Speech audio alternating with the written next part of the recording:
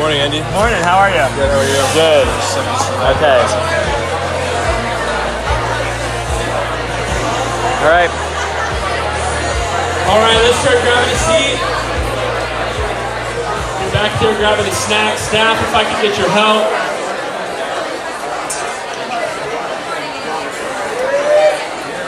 Bring our conversations to a close.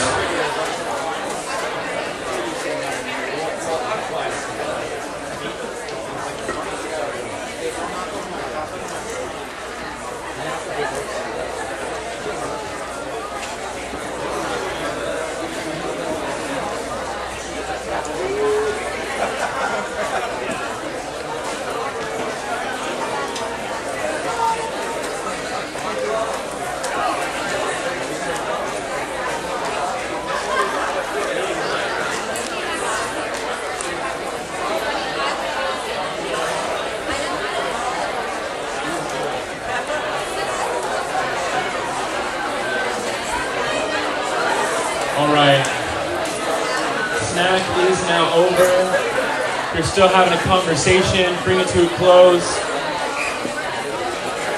Staff, again, if I could get your help. Nick, if you want to help.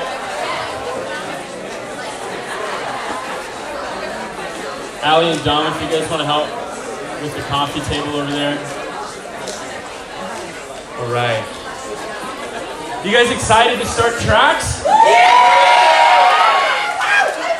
What about your first time in the prayer room? It's going to be amazing. Well, guys, to start class off, I'd really, how many of you guys enjoyed small groups yesterday? I would love maybe just a few people, if you just want to stand up and maybe just give some things that you got out of your small group yesterday. Is there anyone in this section over here? You just want to stand up and share a little something, what you got in your small group? A203, I heard, maybe? A203? Right here. Just growing in fellowship with 7 other awesome guys. So. Yeah, that's awesome. That's awesome. What about, what were some of the things that we processed in our small groups? We processed kind of some of the stuff that's happened in the week. Maybe a quick testimony of what God's done in your heart so far this week. Is there anyone? There's got to be one. Where? Stand up. Stand up, yeah. Right where you are. Yeah. Oh, okay. Tell everybody. Well, it's just crazy. I've shared with a lot of people, and I guess I shared kind of yesterday, but especially yesterday, got overwhelmed being hand with it while processing. But coming here expecting one thing, and having him say, no, this is your calling. You're going to walk in it. You're going to walk along with these people, and then giving me these amazing women and saying, like, you're going to walk alongside with them and encourage them in their callings, and it was just rad. Come on. It's just like really just rad and pumped up. Come on, that's awesome. I love that. Rad and pumped up. One more. I'd love to hear one more from this side. One more from this side. Right here. This counts? This counts? Yeah. Barely, but. Barely, that's right. Did you finish? Alright, so, yeah, I just like something that was really part of my heart was like, I forget who said it, but like this place is like a buffet table with Jesus, and like every tomorrow has like, is going to be like the best day of your life. Like every tomorrow has the opportunity to be the best day of your life if you want it. So I mean, like if you guys just go like all in, I mean, God is so big and he's so good. He just wants to move in all of us. Like we're all going to go out and like go into the nations. We're going to change worlds. Every one of us is a world changer. Come on. Well, guys, I'm so excited for this morning. We got Andy with us again. So let's do this. I'm going to give it over to Andy, but can we show him that we've kind of gotten grasp of the culture of celebration? So can we give it up for Andy?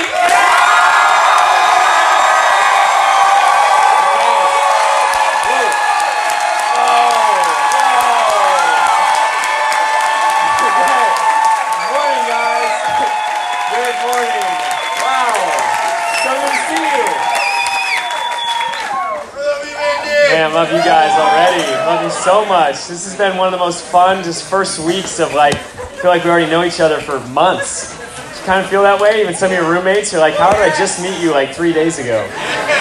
There's no way I should be as vulnerable and open as I am right now. I can't believe I've already told you some things I've said. Can't believe we've prayed the way we prayed. It's weird, isn't it? Can't believe I'm sharing a bathroom with you. You're a total stranger. All those things, right? God has a way of fast-tracking these relationships. It's so much fun. But I just feel like you guys have been here for weeks already. It just feels like family. It feels so right just to be together. And so excited for today and to jump right back in and just see where God takes us, see what He wants to say to us today. So every day I've kind of been praying into a primary culture to kind of reinforce as part of what we've come into as this culture of Jesus, culture of the kingdom.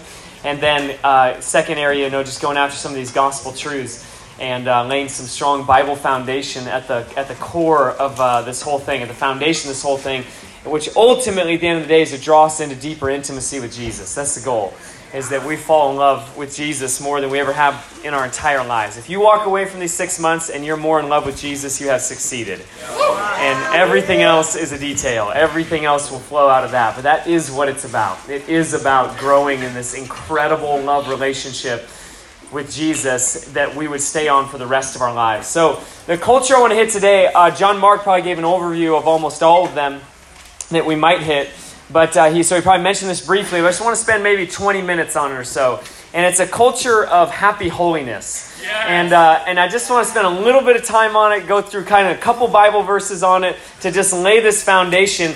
And I hope you guys feel this from me even this week, as I don't position myself as like, hey, there's this great revelation, come on up here and grab it. I feel like this is already all in your hearts. And all we're doing is just putting language and scriptural truths to what's already inside of you. And so it's not that even in talking about happy holiness that there's some giant, we have some giant issue in our lives or in our community or our school. It's more that there's a pre-wired longing in every one of our hearts to bring pleasure to Jesus and to live as much eternal life as we will, in future eternity, as much as possible right now. Like that's in every one of us. Not wanting to wait for some day, when we go into a blaze of glory. But right now, I want to bring heaven to earth. I'm not just waiting for heaven. I want to bring heaven to earth. And so that longing's in every one of us. So I want to put language to the desire that's already in our hearts to love holiness and to pursue it and to understand it. So, real quick, some Bible verses, a little bit kind of what we spent some time on yesterday. We talked about Romans chapter 5. How many of you felt like maybe you woke up standing in grace today in a fresh way? Did anybody think about that when they woke up this morning? Just like, dang, I'm not really in Hawaii. I'm actually standing in grace right now. And I felt our time yesterday that we ended with was, I just was so encouraged by the all-in passion of this room. And just like the willingness to just joyfully lay it all down at the feet of Jesus with so much passion, with that crazy, long, triumphant shout. And I really believe that though you may not feel anything, and that's part of what we'll hit, I don't know, today or tomorrow, is that this whole thing's a journey of faith, not of feelings. Feelings are wonderful, but they're meant to accompany faith, not lead faith. And far too many believers have feelings in the engine of the train. And we got to put faith back in the engine. Faith is the locomotive of the Christian life. And feelings are important, but they're around the caboose. They're not leading the way like they have for so often in our lives. And so yesterday, even as we ended, it wasn't maybe even about what we may have walked away and felt. It's by faith understanding the power of the gospel to cleanse us, give us the righteousness of Christ, and to lead us into the surrendered life. And that's a faith that today when you woke up, you were different than you woke up yesterday. Something's different. There's another measure of surrender. There's another measure of faith. There's another measure of trust in the transforming power of the gospel. And that's a faith. That's something we believe deep in our hearts. So as we walk through our days, we apply that faith to every lie and every temptation of the enemy. Go, I'm not that person anymore. That doesn't work anymore. I'm not that person. You can't try that old trick anymore. I understand the blood of Jesus. I understand the foundation of grace. I understand I have access unlimited to the Father right now. So those old tricks aren't going to work anymore. I know who I am. I'm a son or I'm a daughter. And applying that by faith is where the breakthrough lands, right? So you may or may not have felt much yesterday walking away, right? It's kind of like one moment we're all screaming our heads off in faith, and the next moment we're like walking into the lunch line, right? Right? But that's life, isn't it? And this life of faith, it's the combo of all. It's not like this ultra mystical spiritual experience. It's like You know, it's changing diapers and loving Jesus all at the same time, right? It's eating lunch and shouts of victory 5 minutes apart, right? That's life. That's Jesus when he walked the earth is the same way. We don't want to give in to this mindset that something is more spiritual than something else. This is all this walk of faith with Jesus. So I hope you walked away yesterday. One, I hope you felt the power of God in the corporate shout of an all-in victory over sin, and that we were in to follow Jesus. Right? I hope you felt that, like the emotion of that power. I felt it. But then I hope that superseding what you felt is that you walked out in faith, that when you were eating lunch a different person than you ate breakfast. And that you woke up this morning a different person than you woke up yesterday, right? That's faith applied to life all around us. So, now, jumping into the culture of happy holiness, we talked about Romans chapter 5. I mentioned briefly Romans chapter 6, and you can follow Paul's logic on this. He goes, hey, if you're really standing in grace, if Jesus really died to actually fully forgive and forget your entire history, then he starts with chapter 6. He goes, then what shall we say then? Shall we go on sinning so that grace may increase? He goes, by no means. In other words, he's made such a big deal out of grace that his fear was, he goes, I have so extravagantly talked about grace. My fear now is that you have such a big picture of grace that you think that it's okay to continue to walk in sin. He goes, grace is amazing. He goes, but if it is amazing, it should be the impetus to forever kick sin in the face. Yeah. In other words, if he is this good and he is this amazing and this grace is this incredible, he goes, how could we ever walk into things we used to walk in, right? He goes, by no means. We are those who have died to sin. How can we live in it any longer? He says, don't you know that all those who were baptized into Christ Jesus were baptized into his death? We were therefore buried with him through baptism into death, in order that just as Christ was raised from the dead through the glory of the Father, we too may live a new life. So our old man, that old sin nature, it's dead. It's gone. It's not who you are anymore. And there are so many believers that are like living in both worlds. They're like, I'm running into the new thing, and they're dragging around a cadaver. The old dead man's still there, and he's heavy. Have you ever tried to drag someone that's just totally limp, like dead weight, try and move them? It's so hard. That's what it's like to pull our old dead sin nature around with us into the new life. Jesus goes, no way. Paul says, no way. He goes, that thing died in Jesus' death. It's gone. And you've now been brought into a new life. Set free from sin. These flies up here. Now, if we died with Christ, we believe that we will also live with him. For we know that since Christ was raised from the dead, he cannot die again. Death no longer has mastery over him. The death he died for sin once and for all. And then he goes on. Let's just give a couple more verses here. He says, what then? Verse 15. I love it when Paul says that. Like, what do you think about that? He goes, shall we sin because we're not under the law but under grace? By no means. Don't you know that when you offer yourselves to someone as obedient slaves, you are slaves to the one you obey? Whether you're slaves to sin, which leads to death, or to obedience, which leads to righteousness. But thanks be to God that though you used to be slaves to sin, you have come to obey from your heart the pattern of teaching that has now claimed your allegiance. You have been set free from sin, and you have become slaves of righteousness. He says, I'm using an example from everyday life. I'm almost done. Human limitations, just as you used to offer yourselves as slaves to impurity and ever-increasing wickedness. So now, offer yourselves as slaves to righteousness, leading to holiness. When you were slaves to sin, you were free from the control of righteousness. What benefit did you reap at that time from the things you're now ashamed of? He goes, all that stuff you did before, he goes, what good did it really bring in your life? He goes, you were ashamed of it. Those things resulted in death. But now that you've been set free from sin and you have become slaves of God, the benefit you reap leads to holiness, and the result is eternal life. The result is eternal life. So here is the deal. Through justification, through salvation, the finished work of Jesus on the cross, it's so important we understand this. How did you enter into salvation? What did you do? And was that it? How much holiness did you have to have before you really were deserving of salvation? So you believe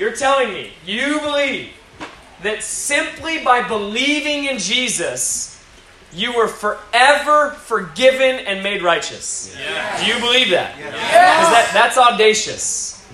Yes. Do you really believe that? Yes. In a moment, all you did was think a thought that was very true. And the truth of that thought gave you a lifetime of righteousness. Come on. Yeah. You believe that? Yeah. That's ridiculous. Scandalous. How could the guilty be made so innocent by doing nothing but believing? It's a scandalous gospel. It's ridiculous. And Paul says, when you were set free from sin, he goes, it's an issue of mastery. Think about this. Do you sometimes still struggle with sin? Does it mean that you're not saved? When we were given the righteousness of Christ, it wasn't that we would never sin for the rest of our lives. It's that our masters changed. Yeah. Let's go. And what I used to be a slave to, I'm no longer a slave to. And what before I was not a slave to, I now am a slave to. What my salvation did for me was cleanse my guilt from all of my life. I was given the righteousness of Christ. And not only that, is that through salvation, the enemy's foot was on my neck in my sin nature. In other words, I'm alive, I'm trying my best, but the enemy has mastery over me. His foot was on my neck. The moment I believed in Jesus was the greatest wrestling reversal of all time.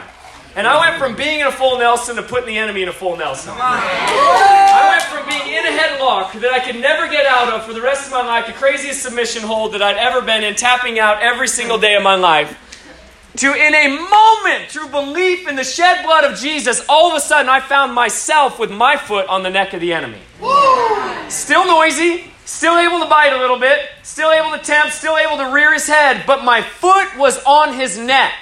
No longer did sin have mastery over me, now I have mastery over sin. Yeah. So salvation purchased that for me, not my good works. But now that I have mastery over sin, Paul goes on to say, how could you now any longer, with your foot on the neck of the enemy, look down and go, now I'm still just going to live according to what you tempt me with and what you ask me to do?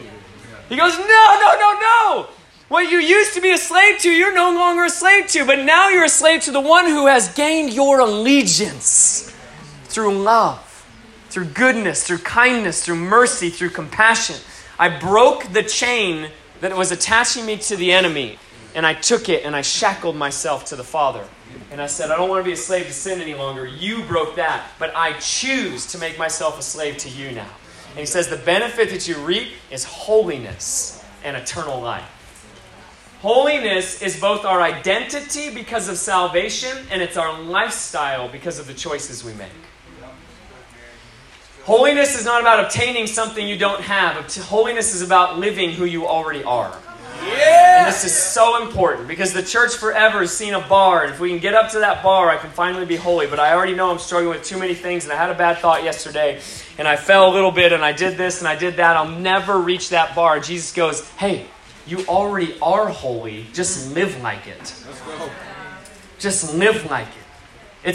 It's like how strange would it be if you saw someone who was trying to be something they already were? And you just had a conversation with them. Let's just say it's this incredible mechanic. And they're pretending, it's ironic, it's ridiculous. It's like they're acting like they don't know what they're doing. You know they know what they're doing. They fixed 400 cars, and all of a sudden they're there going, I just need to be a better mechanic, You're the greatest mechanic you've ever seen. I just need to be a better mechanic. Gosh, I'm just such a terrible mechanic. And the whole time you're going, no, it's who you are. Just be a mechanic. And the same way in Christianity, we've tried to be something we don't realize we already are. Holiness is living from your identity that was given to you through the finished work of Jesus on the cross. You are holy, and therefore we live holy. Not we're this mess. You're not a sinner. The moment you get saved, you've been transferred from sinner to saint. We have this idea that I'm a sinner who sometimes does saintly things, but it's different. You're a saint who sometimes struggles with sin. But if you live from that sinner identity, then how will we ever overcome it? Because it's just who I am. It's my innate nature. No, it's not. Your nature is now saint.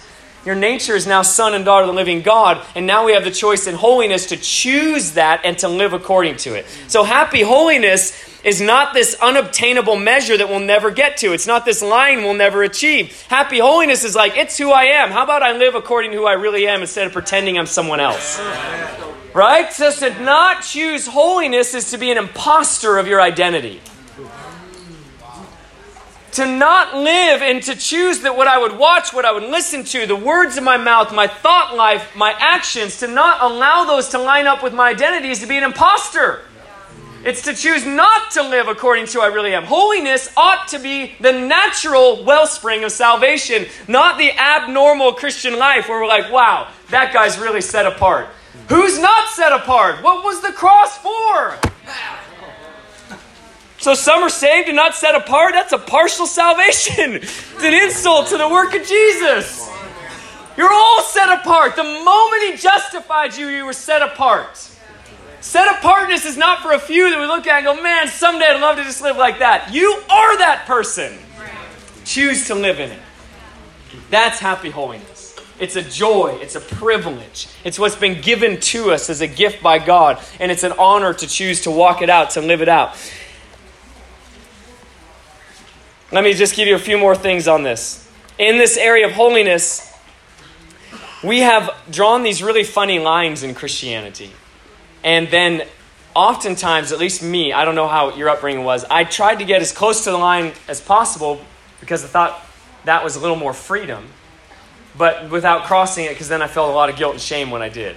So it's like, here's the line, and the line's made up by every different movement in different ways. Can't do this, can't do that, right? My dad grew up Southern Baptist. Any Southern Baptists in the room? Not so many. And he grew up Southern Baptist, amazing. And my grandparents were just faithful followers of Jesus. My grandma and grandpa taught the exact same Sunday school class. They taught separate ones, but for 50 years they taught the same Sunday school class. Like mega faithful, right? And he grew up, and the line they had drawn was very interesting. You know, Christians couldn't play cards. And you're like, why? You know, well, maybe it was associated with gambling. You have all these things and why it might have been, but to our minds, it's like, man, I played Go Fish with my son, and I never one time thought of it as a sin, right? But there were these lines drawn, right? And we've done this throughout all of history. We've done it again today. There's these lines. And then oftentimes as Christians, we're as close to the line as possible without ever crossing because we know we shouldn't. And if we do every once in a while, we're like, I shouldn't have done that. But I want to propose a totally different way of looking at life, is that to live according to lines is to live in the bare minimum of the abundant life, if at all. And I am believing for a generation that doesn't even know their lines, not because they've blurred them into sloppy grace and just allowing tons of sin. They don't know their lines because they've so far run past the line. They don't remember where the lines were drawn, not drawn. They're just so in love with Jesus that the answer to every question of life is not, is there a line that my movement, denomination, whoever is drawn, but what is Jesus like? And what if the question of holiness was not based on human standards, but biblical standards in the heart of Jesus? Yeah. And what if instead of finding these lines and then as close as we can and then across it shouldn't have, instead it was like, I don't know where the lines are because I'm 100 miles past the last line I knew about because I've just been running after Jesus so hard. Yeah. And the question all of life was, because we have these are real questions and we should ask them. Please ask them. Is, well, should I watch this? Well, I don't know. What is Jesus like? Well, should I listen to this? What is Jesus like? Right? And I think you think about it, just take any category. You guys all know this. I'm putting just, words that are already in your hearts, I believe. Is think about some of the music today. I was in H&M not long ago.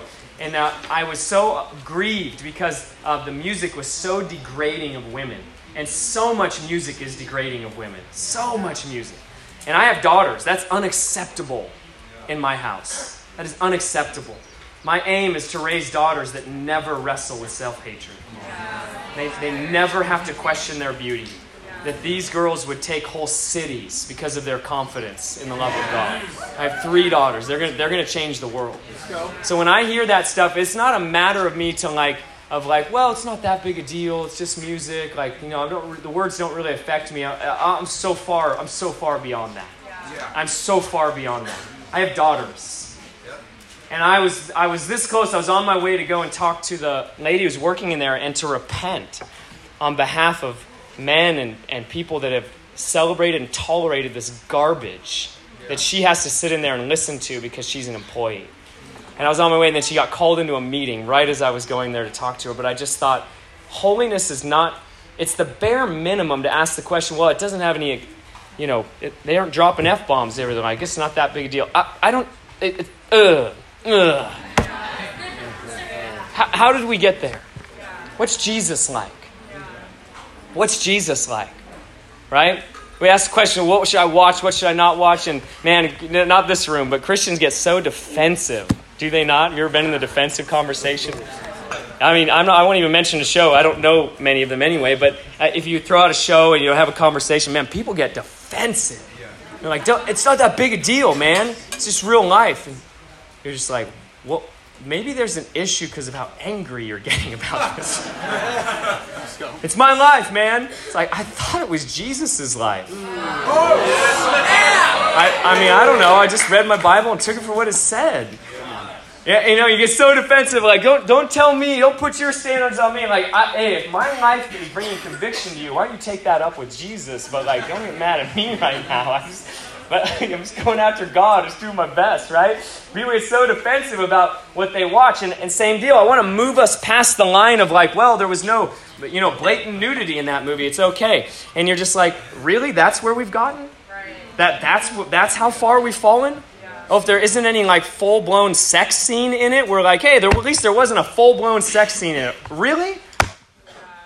Well, what about all the other things that were degrading women throughout it? And then we wonder why we wrestle with all this stuff that goes on that is related to the degrading of women. Well, because we've sat in front of it for hours and hours and hours and justified it. Instead of running after happy holiness that goes, what's Jesus like? How about I fill my thoughts with his thoughts? How often when we entertain ourselves do we really have to leave the Holy Spirit at the door? Or how often can we bring him right into everything that we do as a community, as individuals? How often can he sit on the bed and watch what we're watching or be on the other end of the headphone as we're listening to what we're listening to? I don't know about you guys. I do think I know about you guys. That's how I want to live my whole life. Yeah. And that's how I want to raise my children. Yeah. I don't want to raise daughters and sons. I don't want to raise my sons need to know how to treat women.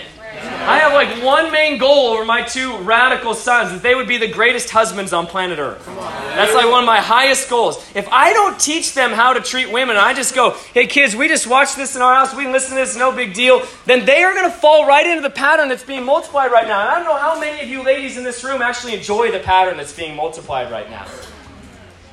Right?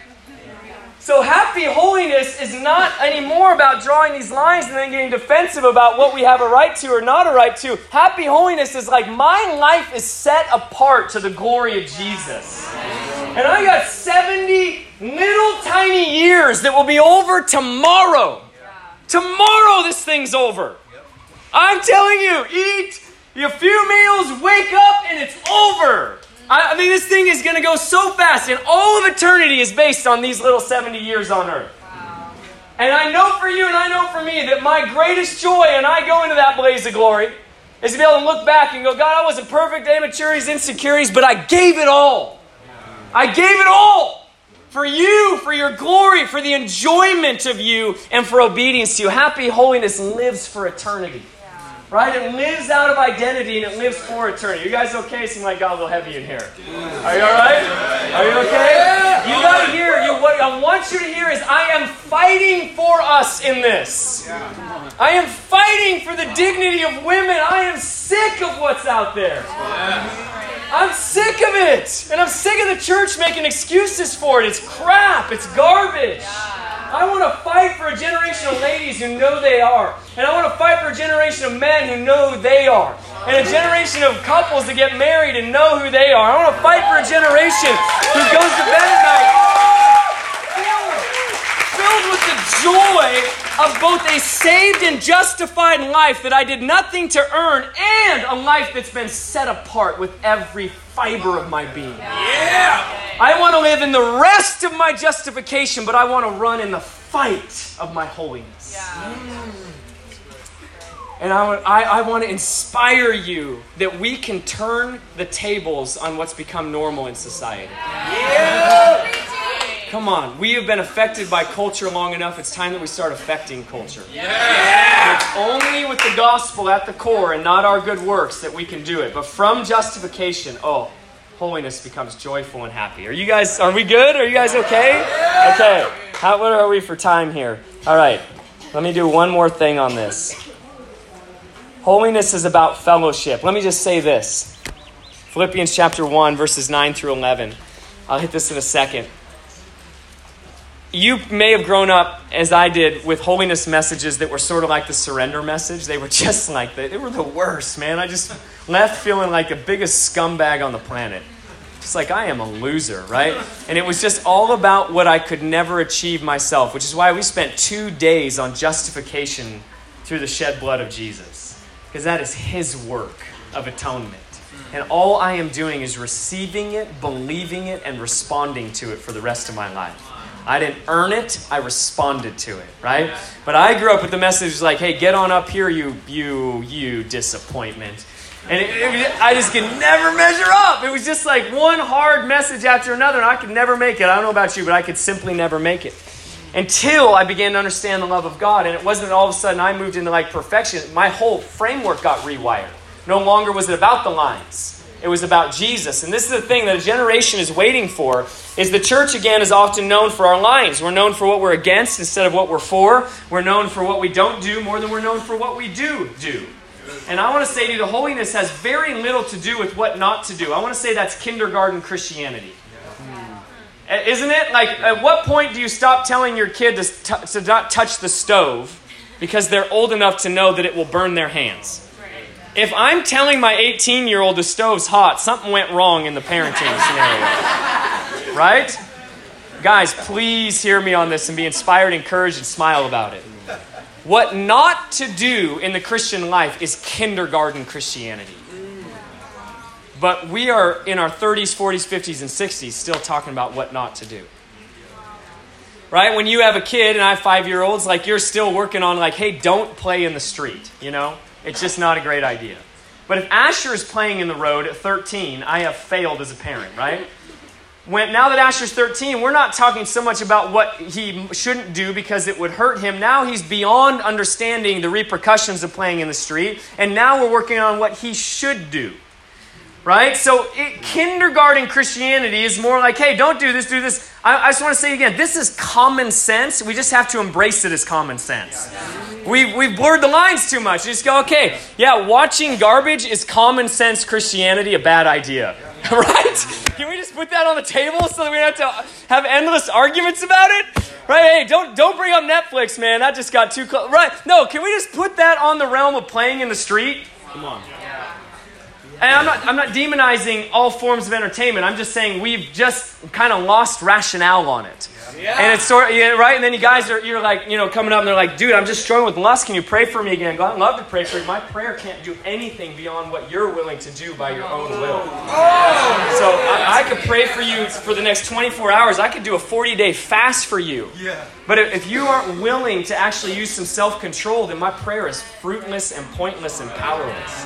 Right? So in the same way, can we just put some things in that realm of common sense Christianity so that we can move past it?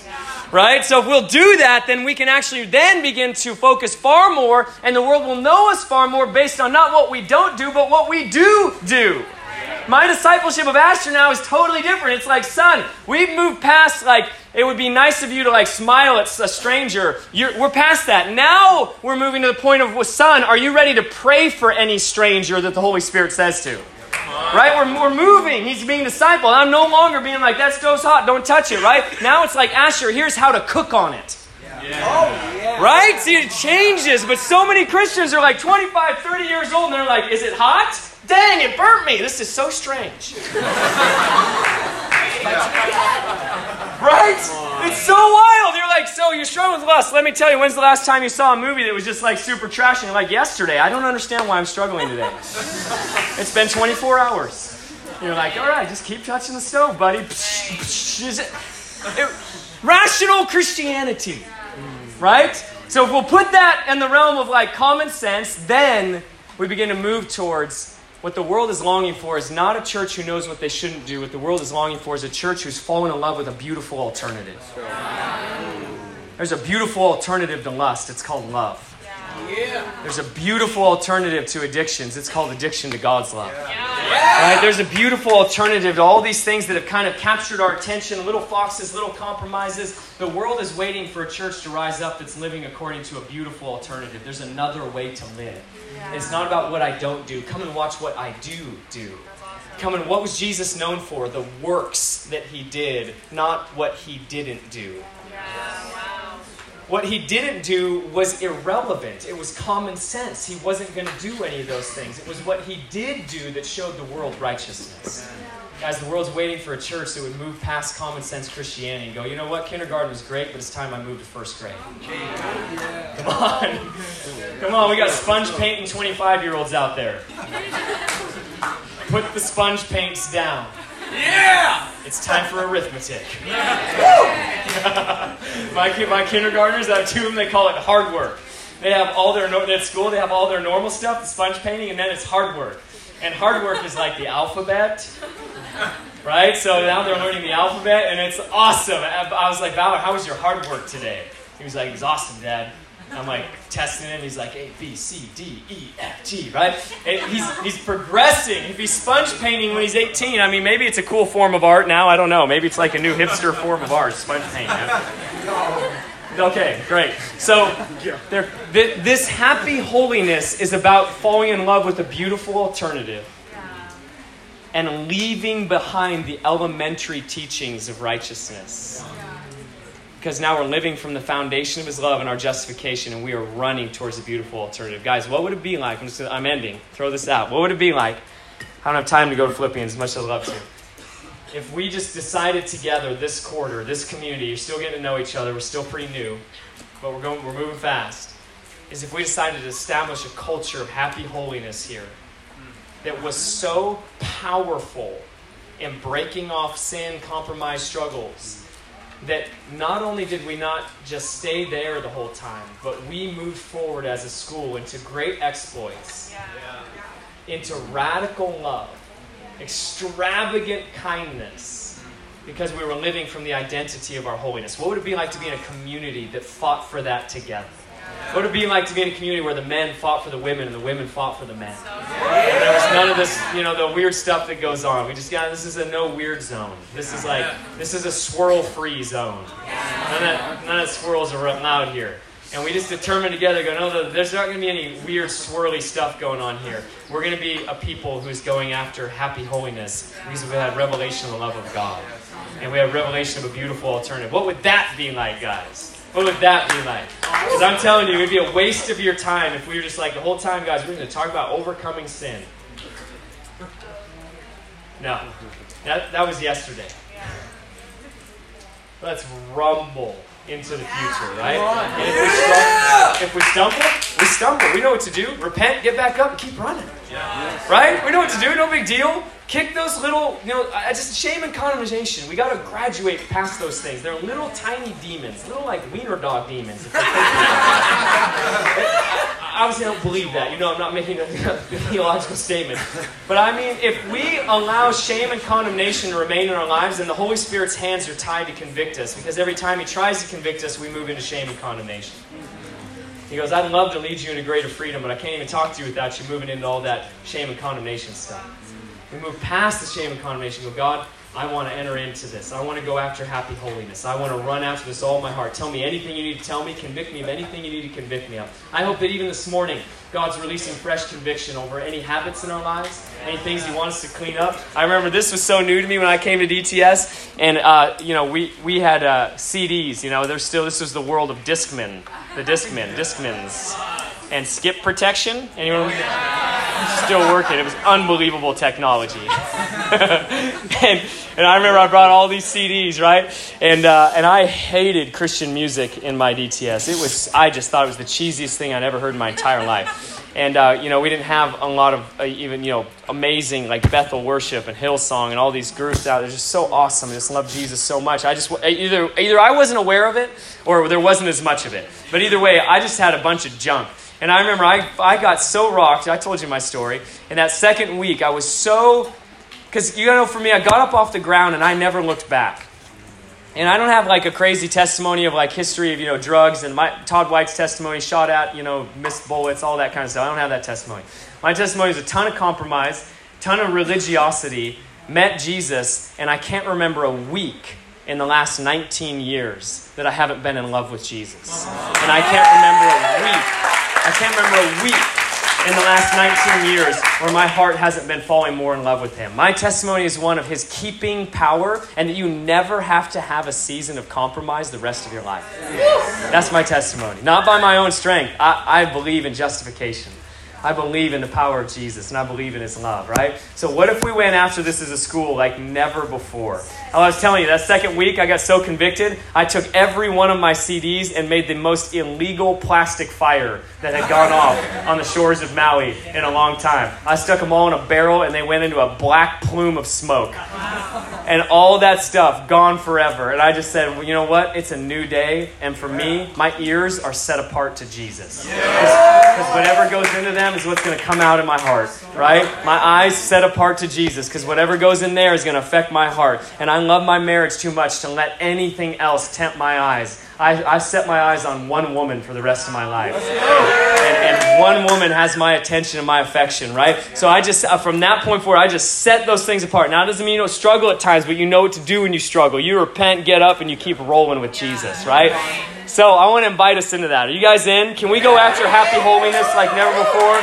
I mean, like smiles on our faces, joy in our hearts. Like, I can't even believe we're invited into this. All my weaknesses, all my immaturities, and all my insecurities, I can't even believe he's inviting me into it. And so can we believe that over even the next several weeks, that some of those breakthroughs that we've been wanting to have with compromise or areas of distraction, can we just believe together that as we walk together in community and according to the truths of Scriptures getting deeper in our hearts, that those things are going to be shattered over our lives? Can we press in for that together? Can we fight for that together? Could you in your rooms go a little deeper into that? What's holding you back? And how could you pray for each other? And how could you walk with each other into greater and greater breakthroughs? And then in the midst of that, can we redefine holiness as a beautiful alternative to everything that the enemy would throw at us? And can we be known as a people that are going after Jesus, not living according to the bare minimum of those around us? What do you guys think? Okay. Turn to the person next to you. Just tell them whatever you want about being in. Whatever. Like, I'm in, or I'm going to do it. Whatever you want to tell them.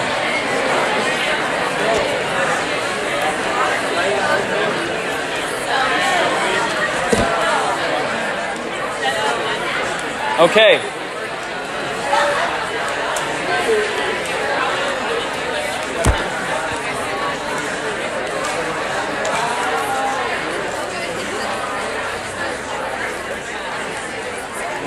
All right, here we go. Stand up real quick and stretch. Just 30 seconds. Stretch out. Keep talking to the person next to you.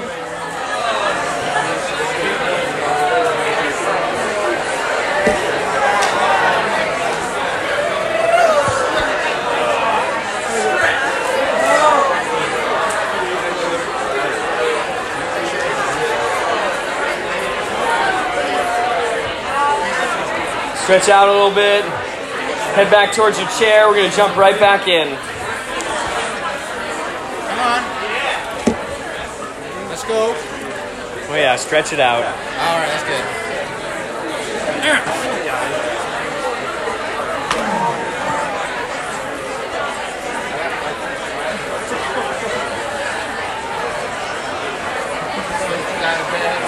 Wow.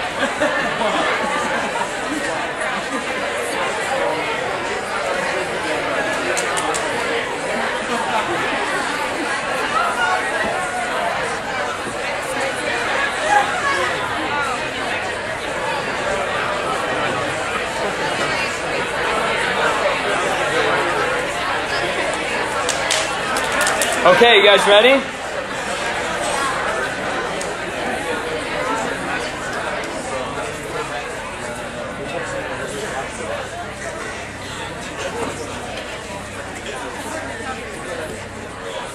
I'm reading some testimonies. It just came in.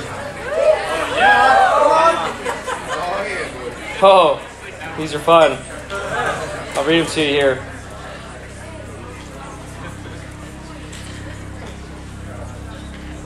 Wow. Okay, here we go. Norway. Where's our Norwegians? Yes. Yes, I love Norway. Hans Nielsen Hauge. Here we go. Okay, Norway. Just did a ministry night calling people back to first love with Jesus. 30 people fully surrendered their lives to Jesus. Literally the whole room.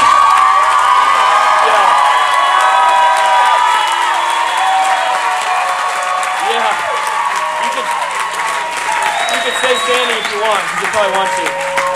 So they literally preached the gospel. She says literally the entire room responded. A woman got chronic, unhealable back pain healed. And a girl, so cool.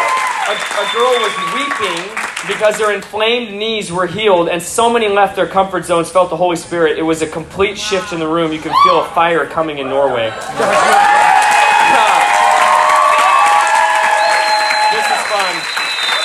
So we've got a team in Uganda. This is from Uganda.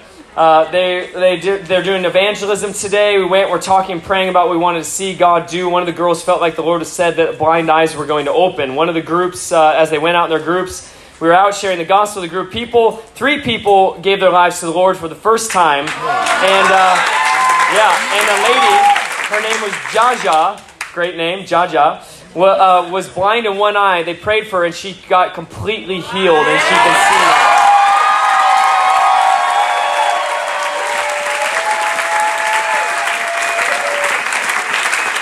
Wow. And just more, it goes kind of long here, but it's just more salvations and more healings in Uganda. These are all in Uganda. A whole bunch of testimonies from Uganda there of even more salvations and healings. So fun, guys. So fun. Okay, here we go. Oh, wait a second. Sorry, another one. This is fun. This is from Michigan, Dearborn, which is the largest Muslim population in America is in Dearborn, Michigan. So we sent a team there for a month before they did the Carry the Love tour with Circuit Riders. So I just got a text from our contact there. He says 36 salvations.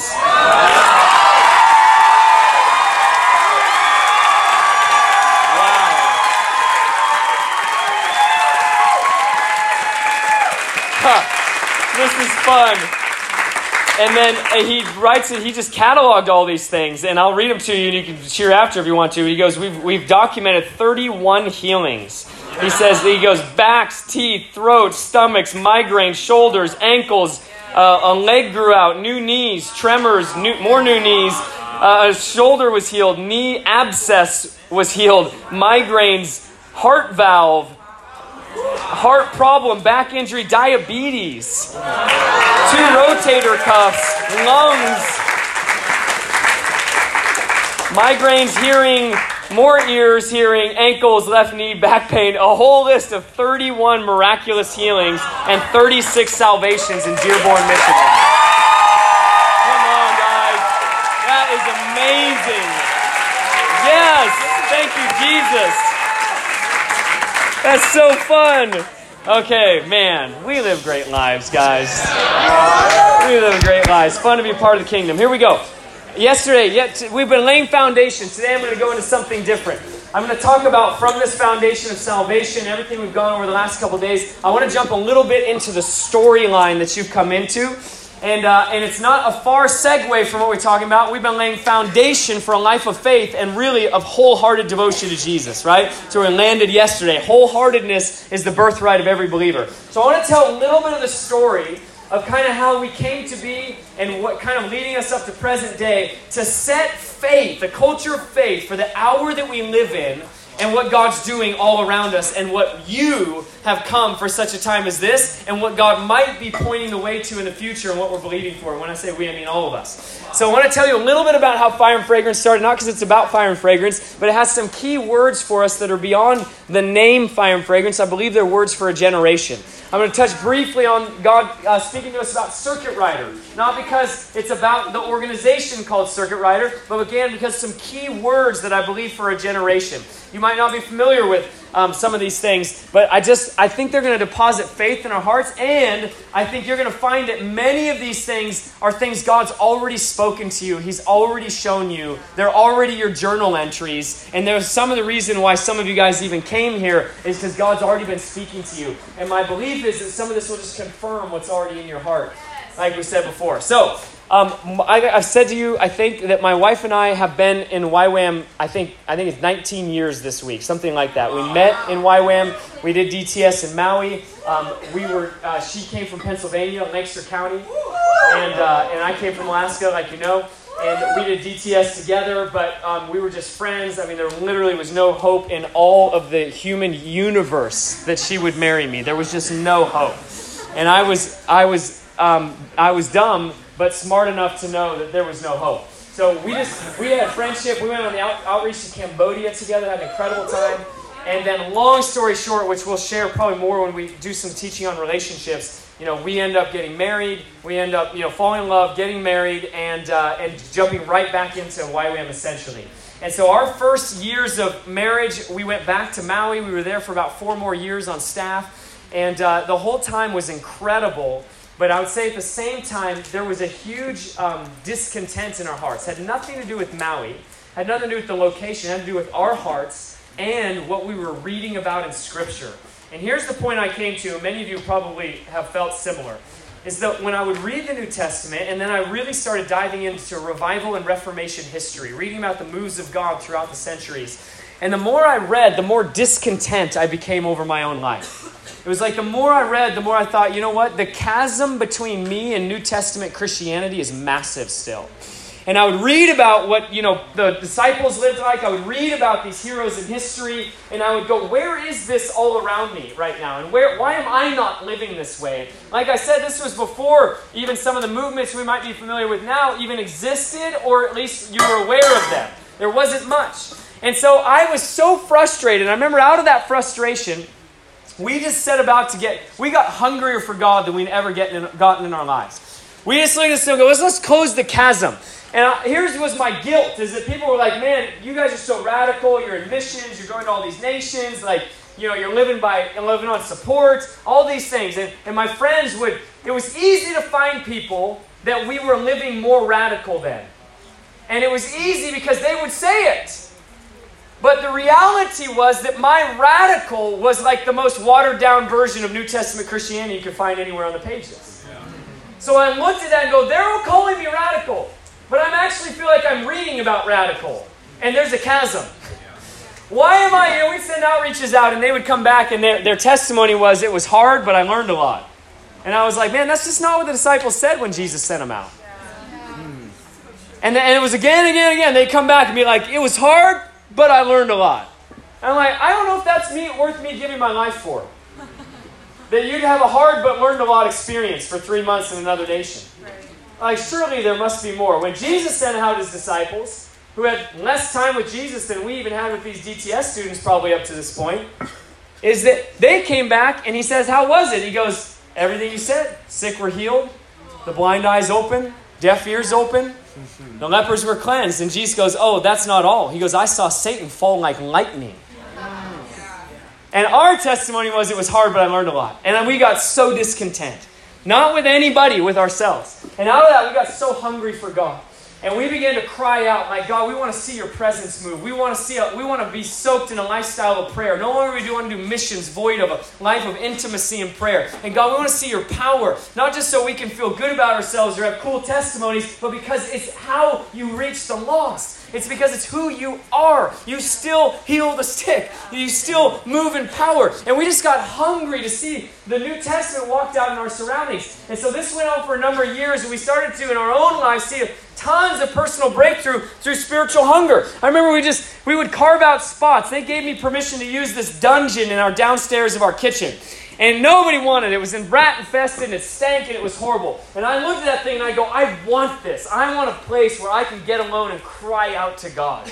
And so they gave me this spot and I cleaned it all up and got new carpet. And it was like this spot that they had given us that we could go out and spend hours alone with Jesus in this dungeon, uninterrupted, and cry out, God, we want to know you as you can be known. To dive into the pages of Scripture, to build a secret place history in God like Amy talked about this morning. We got so hungry. Out of that, we just started to go everywhere we could that we heard God was moving. I remember going on a trip, and I was hungry for this, but I'd not seen it a lot, with a man named Todd Bentley. And unfortunately, Todd Bentley became famous later for having a significant moral failure and essentially, ruining his first marriage. And that was so sad and so tough and so wrong. It was all of those things.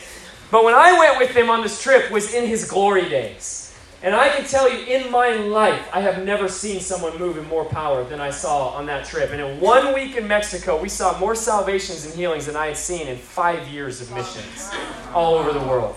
and I was stunned. I was floored. I mean, the miracles were tangible, and we would see them. He would teach or preach, and thousands would be in these little stadiums, and then he would call people for him. We would pray for him. I remember a mom coming up to me, and I longed for this, but not seen it much yet.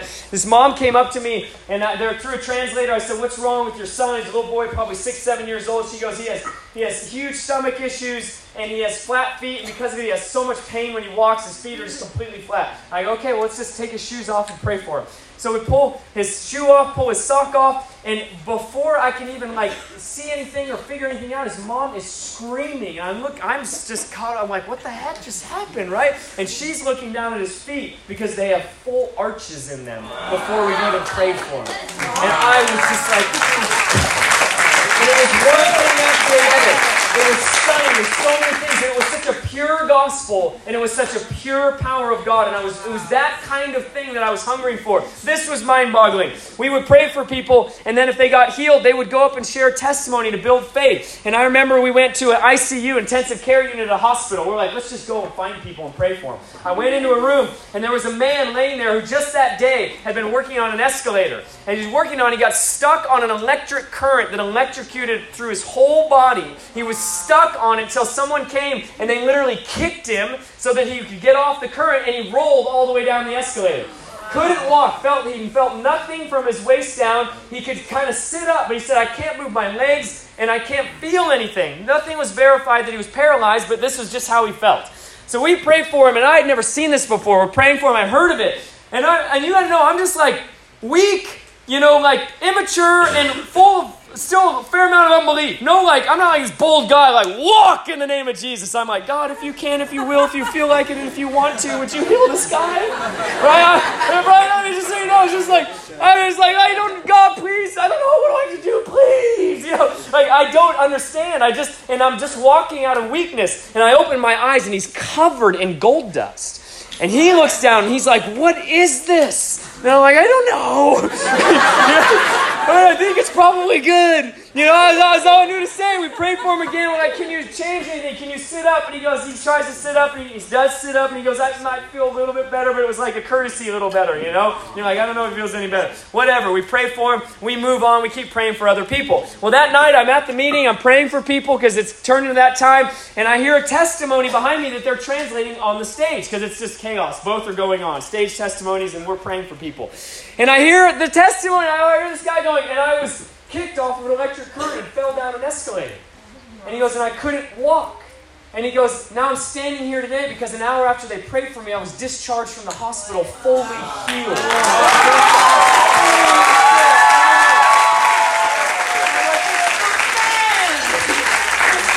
real! But God was planting these seeds in our hearts. Now fast forward. We feel like that season, we just get hungry and hungry for God, that God leads us to lay everything we're doing down currently in YWAM and to go into a season of just waiting on Him. This is where I meet Amy Ward, who just was with you. And Amy and I begin, in our families, we begin to go after God together, ask Him, what's next? What does He want to do? Long story short, in the midst of that, we get an invitation from Lauren and Darlene Cunningham to consider coming to Kona. This was the furthest thing from our radar. We had left Maui. We were in Alaska. We were praying about maybe going to Bethel and joining it, or maybe we go join IHOP, or maybe we start something new. We didn't know. But we had no idea at that time that we'd even ever come back to YWAM. We weren't sure if there were people that shared the same convictions we had in our hearts. And that was not a better or worse thing. We had a little exposure, tiny, and we just didn't know if our hearts really aligned any longer. Now, we didn't know that there was amazing things going on in many other places. So they give us this invitation. We pray about it. Long story short, we feel it's God. And in 2008, we move here after spending about 5 months driving all across America, meeting with every leader in the body of Christ we could to simply ask them, what is God doing? What is He saying? What's the word of the Lord for this season? So we drive in 2 cars. Hadassah is like a month old, my second oldest. Her first 5 months of life is crisscrossing the nation in the back of our yellow Subaru. And my son Asher just back there for, hours. And we would just drive, meet with people, and ask them, what is God saying? What is He doing? And this was on our way to move to Kona. So during that time, we make all these friends in the body of Christ. We meet so many young leaders that are so hungry for God. And we feel like God's giving us more and more vision that He's raising up an entire generation that wants to live in radical prayer, that wants to live in radical holiness, that wants to live in radical evangelism, that believes that every sphere and every area of a society can be affected by the gospel, that God is raising up a generation thought there was no city too hard, no heart too hard, no place too hard that the gospel couldn't penetrate. And this conviction was growing in us. That there's a generation growing up that goes, oh, the Muslim world is an inch away from salvation. There's a generation that's growing up going, oh, Europe's greatest days are still ahead of it. Post-Christian, forget about it. Revivals coming to Europe. That a generation was growing up going, we refuse to believe that America is just going to turn further and further away from God. Days of awakening are coming. And we were getting more and more convinced that a whole generation was being raised up that goes, we are going to demolish the human trafficking industry. Or we are going to kill this thing that we're going to see Jesus exalting in the business and the marketplace like never before. That a whole generation was growing up with a diversity of passions, but a unity around the gospel. A diversity of expressions, but a unity around wholehearted, zealous Christianity.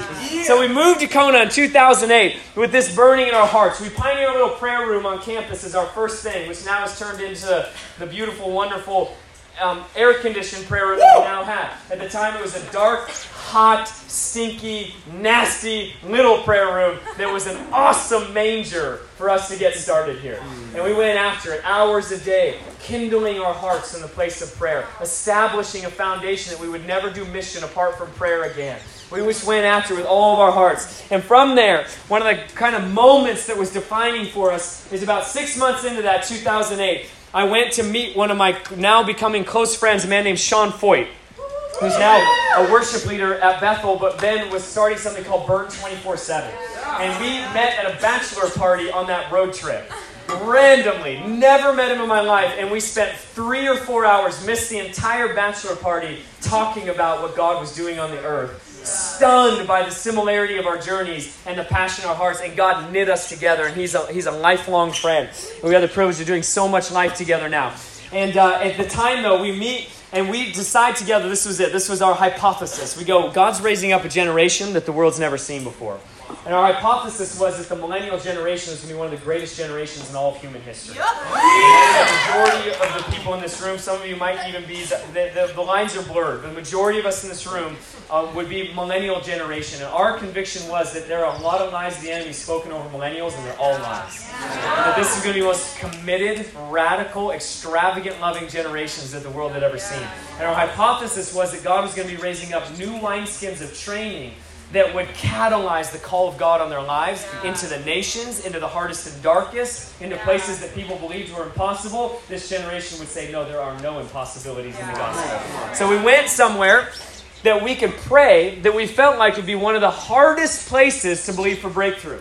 So we prayed, we thought about where should we go. I remember we were thinking about Afghanistan, we were thinking about all these places that both he and I had been already, that we thought, let's go there and ask for a blueprint because it would be appropriate to the context to ask for a blueprint in a hard place and believe God could change it, right? So we settled on flying to Amsterdam because the red light district in Amsterdam, in my mind, of many places I've been, is visibly one of the darkest places I've ever been in my life.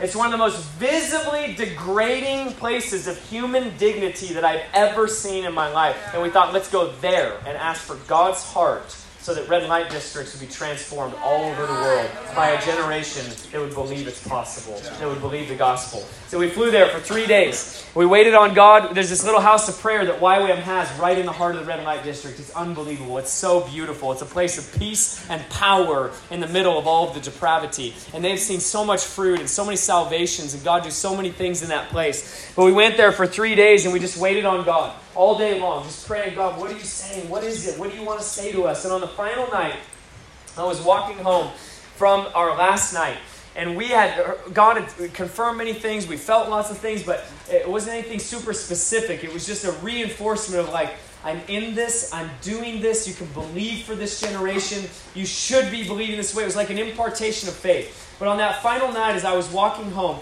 I had to walk through the last bit of the red light district to get to where we were staying. And again, I was overwhelmed.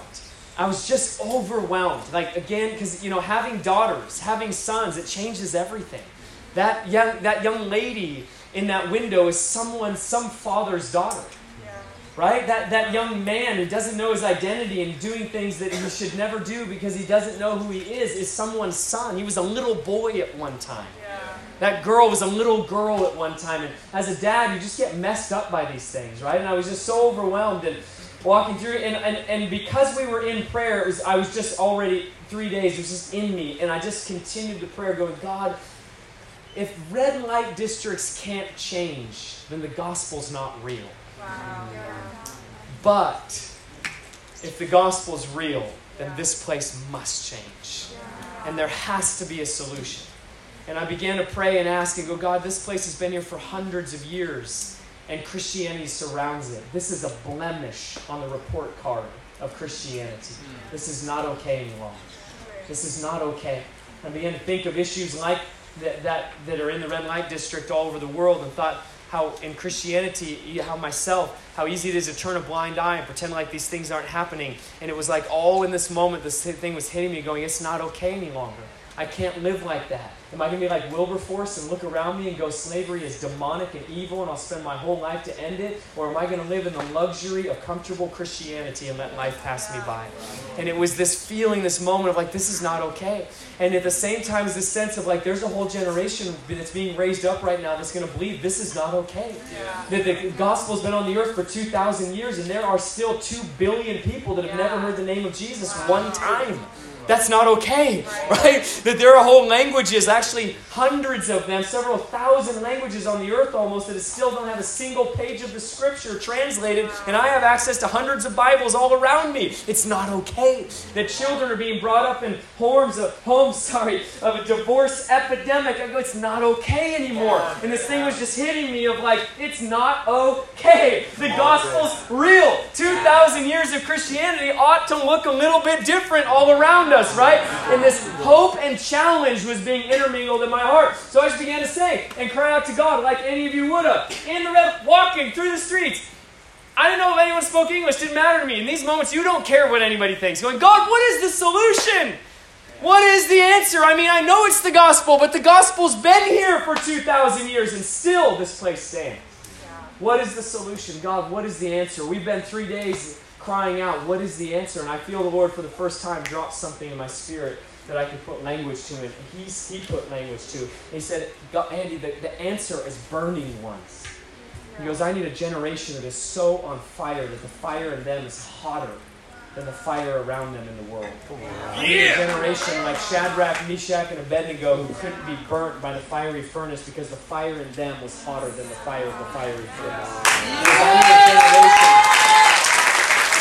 I need a generation who is so consumed with me. And I know you don't know what I mean when I say that, because we've talked about for the last several days. I'm not talking about an exception to the norm that we look at and go, wow, aren't they awesome? No, I'm talking about authentic, wholehearted Christianity where we get consumed like a disease. We get consumed. It consumes all of who we are, our eyes, our mouths, our ears, our lives, our hands, our emotions. All of it gets touched by the all-consuming gospel. We get gripped that any disease that would consume would not even compare to the disease of the gospel that would consume our lives. I'm talking about being fully consumed by Jesus. Him affecting every decision, every area of our life. And I knew in that moment that burning ones were a people who were wholly and fully set apart to Jesus to do anything that He would ask, to go anywhere that He would say, and that they were the hope for the red light districts of the world. Yeah. And so I began to sing, like any of you would have, on the street, loudly, boldly, and probably off-key.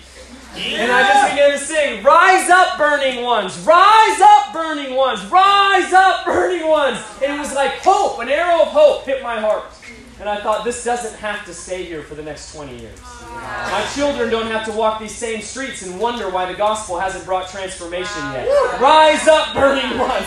Rise up, burning ones. And I went back to the base and I grabbed my little guitar that I brought with me. And I went up in this glass room that overlooks the whole city. And I sang over the city and I began to sing, rise up, burning ones. And the Lord began to drop these phrases in my heart. The fire and the fragrance are permeating. The atmosphere is changing.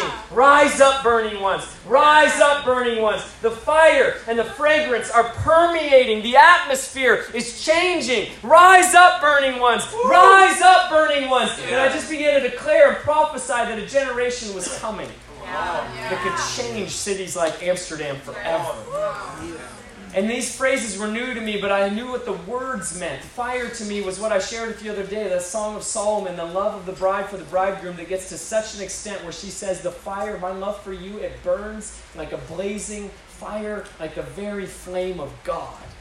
And I knew that fragrance to be Paul's statement in 2 Corinthians where he says that we become the very aroma of Christ to a lost world.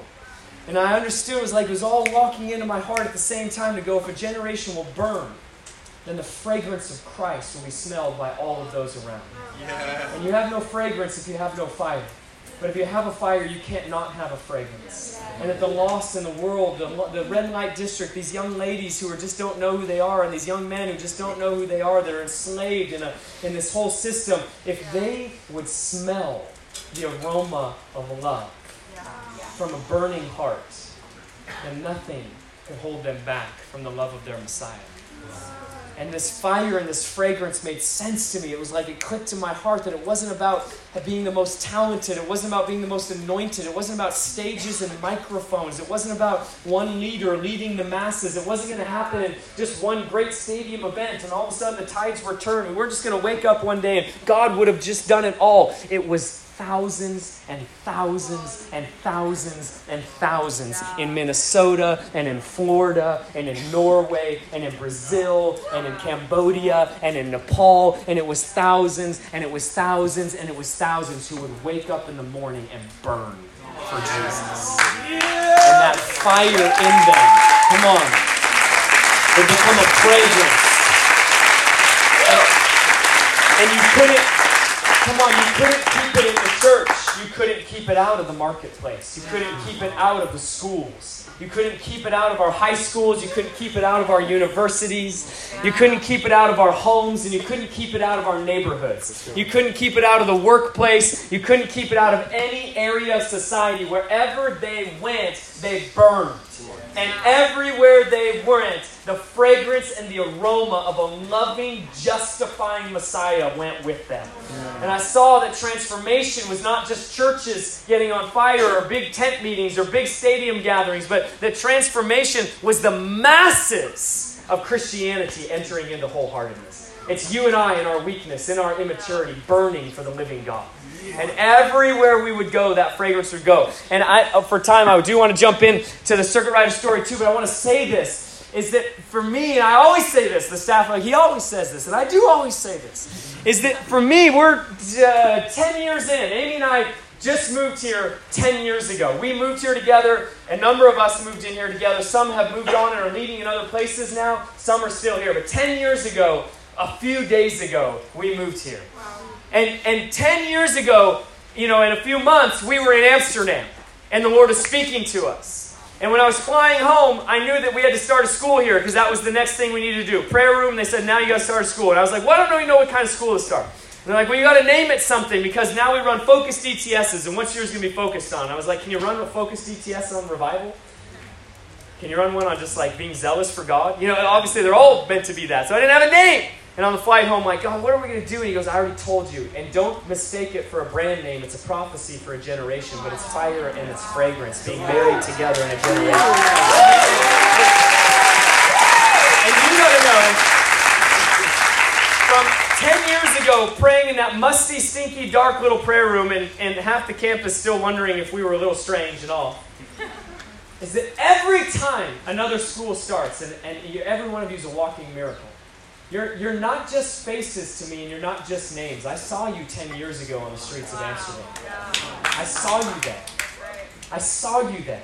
I knew you were coming, though I wouldn't have known your names then, and I wouldn't have known your faces. But you're never just another school to me. I saw you 10 years ago, and I knew you were coming. And because of that, I already know who you are. I'm cheating. He already told me. And he already told me what you're pre-wired for. And he already told me the impact you were going to have all over the world. He already told me how you're going to change your hometowns and how you're going to change nations all over the earth. He already told me how some of you in this room are going to be the first ones to see a people group come to Jesus that have never heard the gospel before. He already told me that many of you in this room would affect the Muslim world forever. He already told me that some of you would light a fire in Brazil and some of you would light a fire in Europe that would never go out. Yeah. He already told me that some of you would light fires across the United States that would lead to universities being impacted and changed forever. He already told me that you would lead marriages that reverse the curse of divorce in our society. He already told me so much about you. So I already know who you are. I'm sorry. And I saw you those 10 years ago, and I believed you would come, but I had no idea what God would really do. So when I see you for the first time and I greet you on Monday, you got to know I'm not just like, oh, cool, it's another school, we do this all the time. No way. You're the fulfillment of 10 years of intercession and crying out to God. And for Lauren and Darlene, you're the fulfillment of decades of crying out to God and believing for the earth to be changed by a generation. You are the result of decades and decades of prayer. I know who you are. I know why your eyes are already bright. I know why that fire already burns inside of you. And I just want you to know the fragrance of your life is going to touch the nations of the earth beyond what you could ever imagine. So this thing launches out of that. 2009, we get messed up, guys. Mega messed up. First school, I don't fully remember, maybe 20 students, 25 students. And we just had the wildest, rawest, most amazing time. And it's been an incredible journey ever since then. I want to give you one more word, and then we'll just end in prayer today. Is that around 2010, now we're a couple years in, Amy has an encounter. And you're going to get to know Amy over the time here. Amy is a peculiar human. She's one of the most amazing people that I've ever known in my entire life. Holly and I know that we will grow old with Philip and Amy. We can't wait to be in rocking chairs next door to each other, still watching a generation rumble into revival. We know it. We're lifelong, committed, covenant friends, and we are committed. There is no plan B. Let me put it that way. There is no plan B. We never got Christian insurance when we signed up for this thing. There is no plan B. We're in this and to the end. And so we have the privilege of getting to run together long term. And we're 10 years, 12 years, or 13 years into this journey. And I don't know another person on the earth like Amy. You only find Amy's in history at the foundations of movements. And you only find them in history at the very foundation of God wanting to birth them. I'm not saying Fire and Fragrance is that movement. There's something far bigger than any brand name, right? And we're just one of the many YWAM ministries that we love of our YWAM family. But Amy is at the core. When God raises up an Amy, it's at the foundation of a movement. And she has this incredible relationship with Jesus that's not better than any of our relationships with Jesus. God just set her apart for a distinct purpose, just like we're all set apart for distinct purposes, right? But she's like this lightning rod for revelation. And we're like this hilarious team because my encounters are all like, I read Philippians 1 and it was so amazing. I laid on the floor for 30 minutes because I just got so struck by one word out of Philippians chapter 1. And I just didn't want to get off the floor. Those are like my greatest encounters with God are always in the scriptures. And Amy's like getting woken up in the middle of the night by angels and visitations and like wild stuff. And I love it. With the way that the Lord put us together, working together is so fun. So in 2010, she has, and please don't be spooked out by this or think this is weird based on your background. Just go straight to Bible verses on this. But she has an angelic encounter, which is very biblical. And you got to know when angels come, it's not like you don't usually, get out your party hat and blow a little kazoo. Every time an angel comes in the scripture, they fall on their faces and wish to die. And I tend to think that when angels come, it's because you really have a hard time hearing, and God's like, I can't risk this one. I got to send my angel. I've whispered it 37 times and you didn't hear it. So get down there, buddy. Make it clear. Scare the heck out of them until they believe me, right? So you look at it. Daniel, Joseph, they feared for their lives, man. Those angels showed up and they're like, no, I'm listening, right? People end up mute when angels come. People end up all kinds of stuff, right? So I'm glad the angel showed up to Amy and not me. I have never one time desired to be like, it would be so cool if Gabriel just showed up. No, I'd want to die if he showed up, right? I'm just fine if Jesus just keeps showing up. Send Gabriel to someone else and scare them. Like, I'll just hang out with Jesus, right? So Amy has this angelic encounter. It's not weird. It's not ultra charismatic. It's Bible verses. And the angelic encounter is this. It's an angel dressed in colonial clothing. And she'll probably share this more in depth sometime. I want to give you one line from it. The angel says, and angels are just messengers from God. They're not to be worshipped. They just bring messages. And the angel says this, says, I have come to bring a message, and the message is this, that God is raising up a generation. He's releasing them. They will be fiery-eyed revivalists, was the phrase. Wow. And they will crisscross the nation unto the nations, and they will carry messages in messenger bags, and those messages will be about revolution unto reformation. Wow. And then the last line is that they will be likened unto the circuit riders of old. Let's go. She writes it all down and gives it to me the next day, and I'm just like, what do you do with that? this mean? Like, are we in trouble? Did we do something wrong? Why did I'm not that excited. I'm just like, why did the angel have to come? We were doing okay. Like, we're just doing our little prayer room deal and believing for this, but why? What's going to happen, right? So she has this crazy encounter. I don't know what else to do because my default is to dive into Scripture, dive into prayer. But for me, the clue was the circuit riders of old.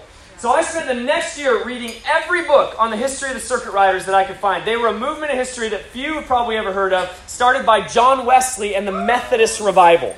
So the Methodist Revival in the 1700s spills out into England, bursts the First Great Awakening. We don't have time to go into it all. Out of that, a young guy named Francis Asbury sent to America as a Methodist missionary, and Methodism explodes as the fastest growing revival movement on the earth. In America, through Francis Asbury and this selfless band of 4,000 circuit riders who loaded up on horses and rode hundreds of miles to find the homes scattered across the frontier to share the gospel with them.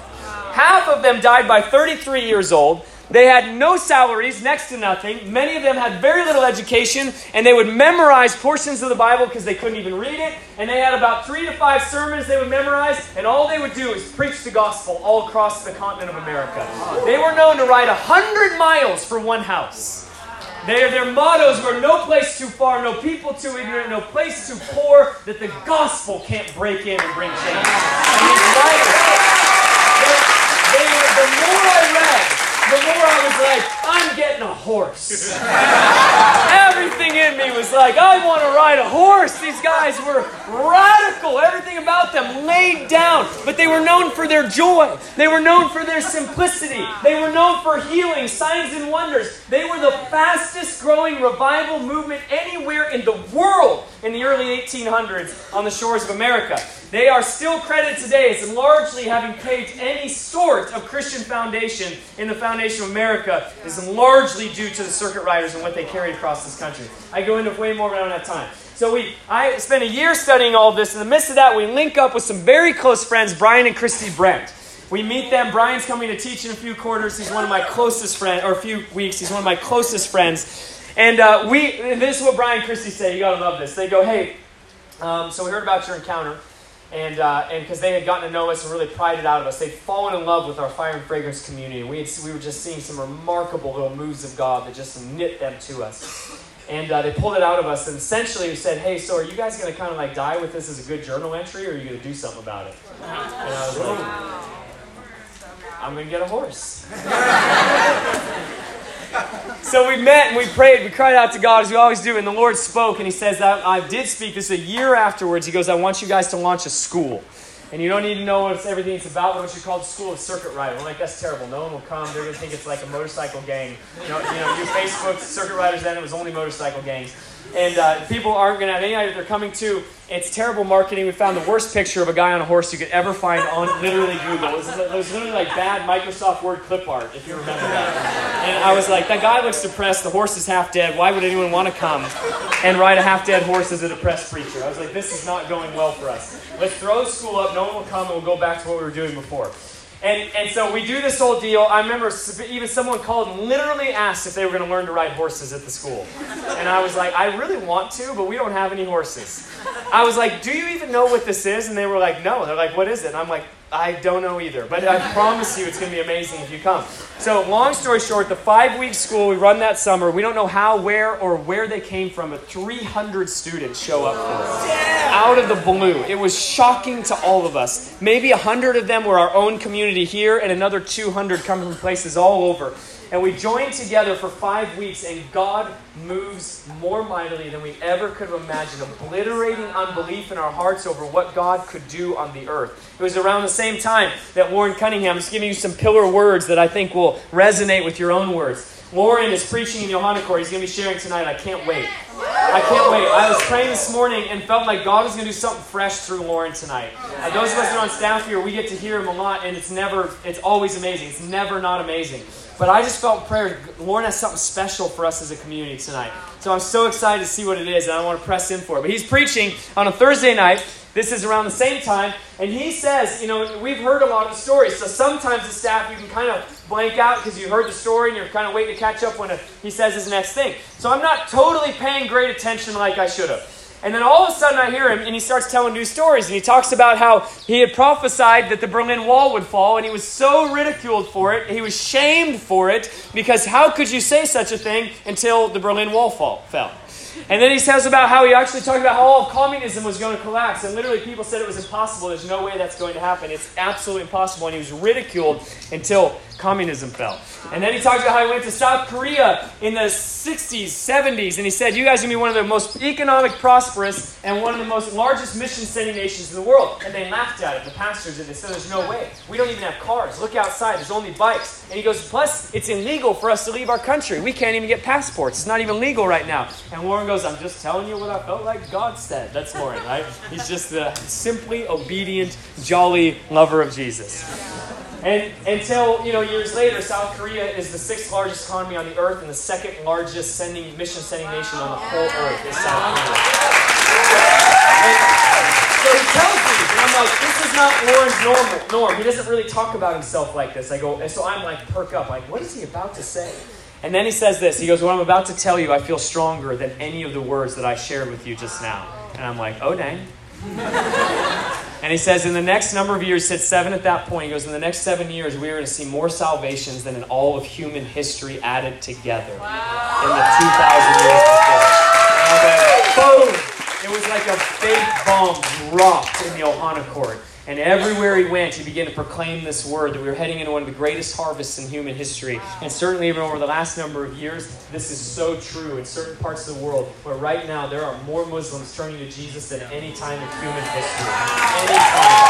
It was 3 years ago. We had a guy in Indonesia who's literally planted thousands of churches. He'd be one of the most fruitful workers in Indonesia. He's lived there for 25 years. And he told us at that time, I was stunned. He said, just so you guys are aware, Indonesia is the largest Muslim nation in the world. Highest population. And he says, just so you guys are aware, where I'm from, every 20 seconds, a Muslim is turning to Jesus in Indonesia. And I was like, what? And I remember a year later, I saw him again, and I had been sharing that because it's so faith-building. But I was afraid I'd exaggerated the stat over time. I was like, well, maybe it wasn't 20 seconds. You know what I mean? So a year later, I found him, and I said, hey, Jim, was I right about this? Did I have it? Because I want to make sure I'm not exaggerating the testimony. He goes, oh yeah, I did say that. He goes, but actually in our new statistics we're finding it's every 15 seconds. We are living in a day like never before. That Circuit Rider School blows up. God bombards our hearts with faith, and he asks us a question. He says, would you believe me if I said that the soil in America was right for a move of God, even though everyone in the world would tell you it's not? And we said, yes, let's try it. So we sent 300 to Orange County out of that school to bombard the streets with one question: is the harvest ripe in America? Not because it was about America, it was just our immediate step of obedience.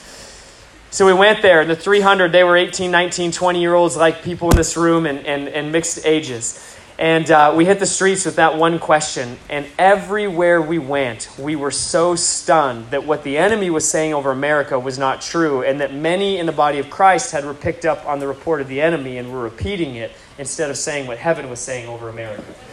One of our guys who now lives long-term in Nepal got on a bus on his way to meet the rest of the people to go out and share the gospel. And on the bus, it was like a 10-minute ride. He said, you know what? These guys can't get off the bus. And he thinks to himself, let me see if the soil's right. Goes up to the bus driver while they're driving and says, hey, can I share something with the bus? And the bus driver's probably so caught off guard, he's like, yeah, I guess so. So while the bus is driving, he stands at the front of the bus and he shares his testimony with everybody on the bus. Gets their attention and talks about his whole history, meeting Jesus, does a full-blown altar call, and the whole back row of the bus raises their hands as they want to give their life to Jesus. Wild. And there's testimony after testimony like this. One young guy, 18, 19 years old, goes down to the Huntington Beach Pier, and there's all these guys fishing down there, if you've ever been there. And he goes up to a guy, and this is all simple. It's not like crazy. It's all simple kind of caveman Christianity. And he walks up and he goes, hey, do you know, he goes, can I pray for you for anything? And the guy just mocks him, older guy. He just makes fun of him. He goes, whatever. He goes, why don't you just pray and catch a fish? He goes, I'm the only one out here who hasn't caught a fish today. Just kind of making fun of him. And the young guy's like, all right. Lays his hand on him and says, Jesus, I just pray that this man would catch a fish the moment he says fish. His rod goes, woo, goes wild. He reels up the fish. He's so stunned, older man. He reels it up. He's so blown away. Turns to this young guy. He goes, I don't even understand this. He goes, but your God is real. He goes, tell me more. Guy shares the gospel with him. He gets saved on the spot. He gives his life to Jesus.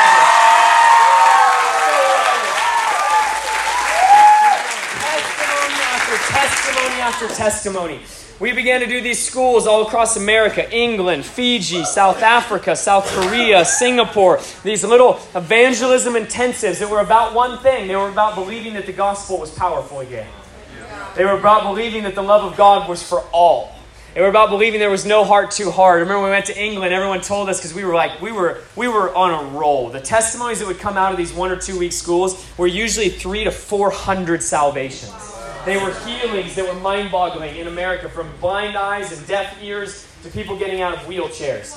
And then we were on our way to England. I remember, man, the voice of the cynic that loves to agree with the enemy. He goes, hey, whatever you do, don't expect in England what you saw in America, because it's really hard there. Do we have any Brits in here?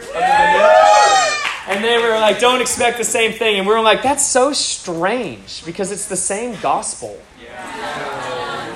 And I just remember thinking, like, do you think Jesus ever looks down from heaven and he's like, I could really move there. I couldn't really move there. Let's avoid that one. But I could really move there. And I thought, man, Jesus, that famous declaration he makes, the harvest is ripe, but the workers are few. He goes, the harvest is plentiful, but the workers are few. Therefore, pray that the Lord of the harvest would send forth laborers in the harvest field. Matthew 9, 27, 28. He says that, yeah, but the context of that is over the rebellious, idolatrous, religious nation of Israel that's about to kill him. And he looks out and goes, man, the harvest is ripe. Come on. It's never been a ripeness issue. It's always been a laborer issue. Let's go. And he looked out over England and goes, it's been ripe for 2,000 years, just waiting for some people to believe it. Yeah. Wesley believed it. Circuit riders believed it, right? So we went there with a little bit of like, let's just see the gospel move the way we've been seeing it.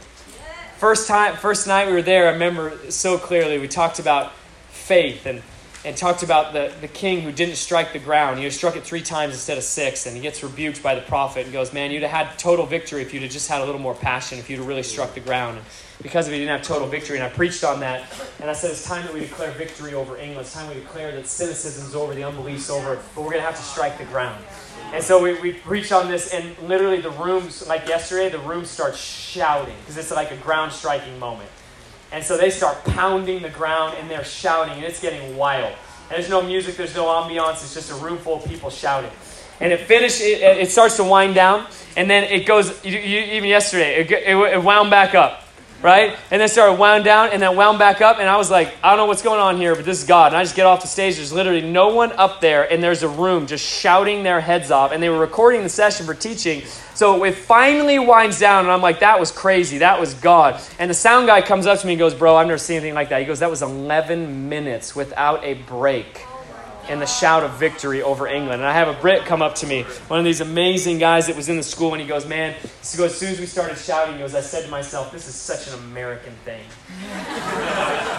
And he goes, a minute in, 2 minutes in, he's like, this is so American. And then he goes, 3 minutes in, I go, I am so sick of my apathy.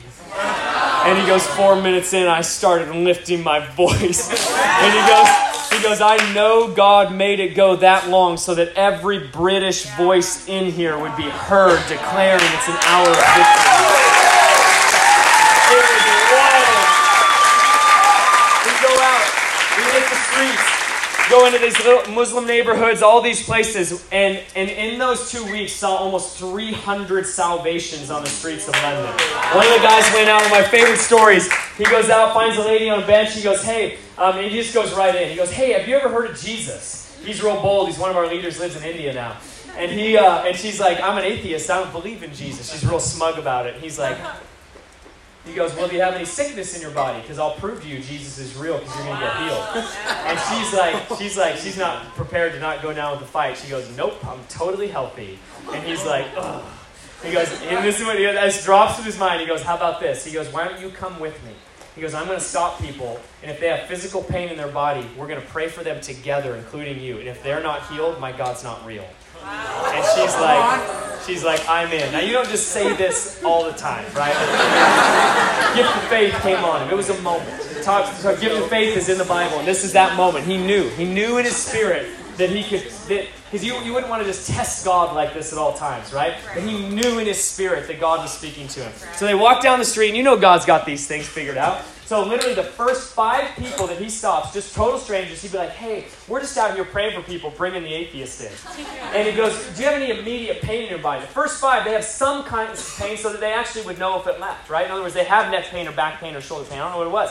One after the other, every time they pray, one after the other is healed. And after the 5th one, the atheist looks at him and goes, your God is real. And she gives her life to Jesus. Let's go!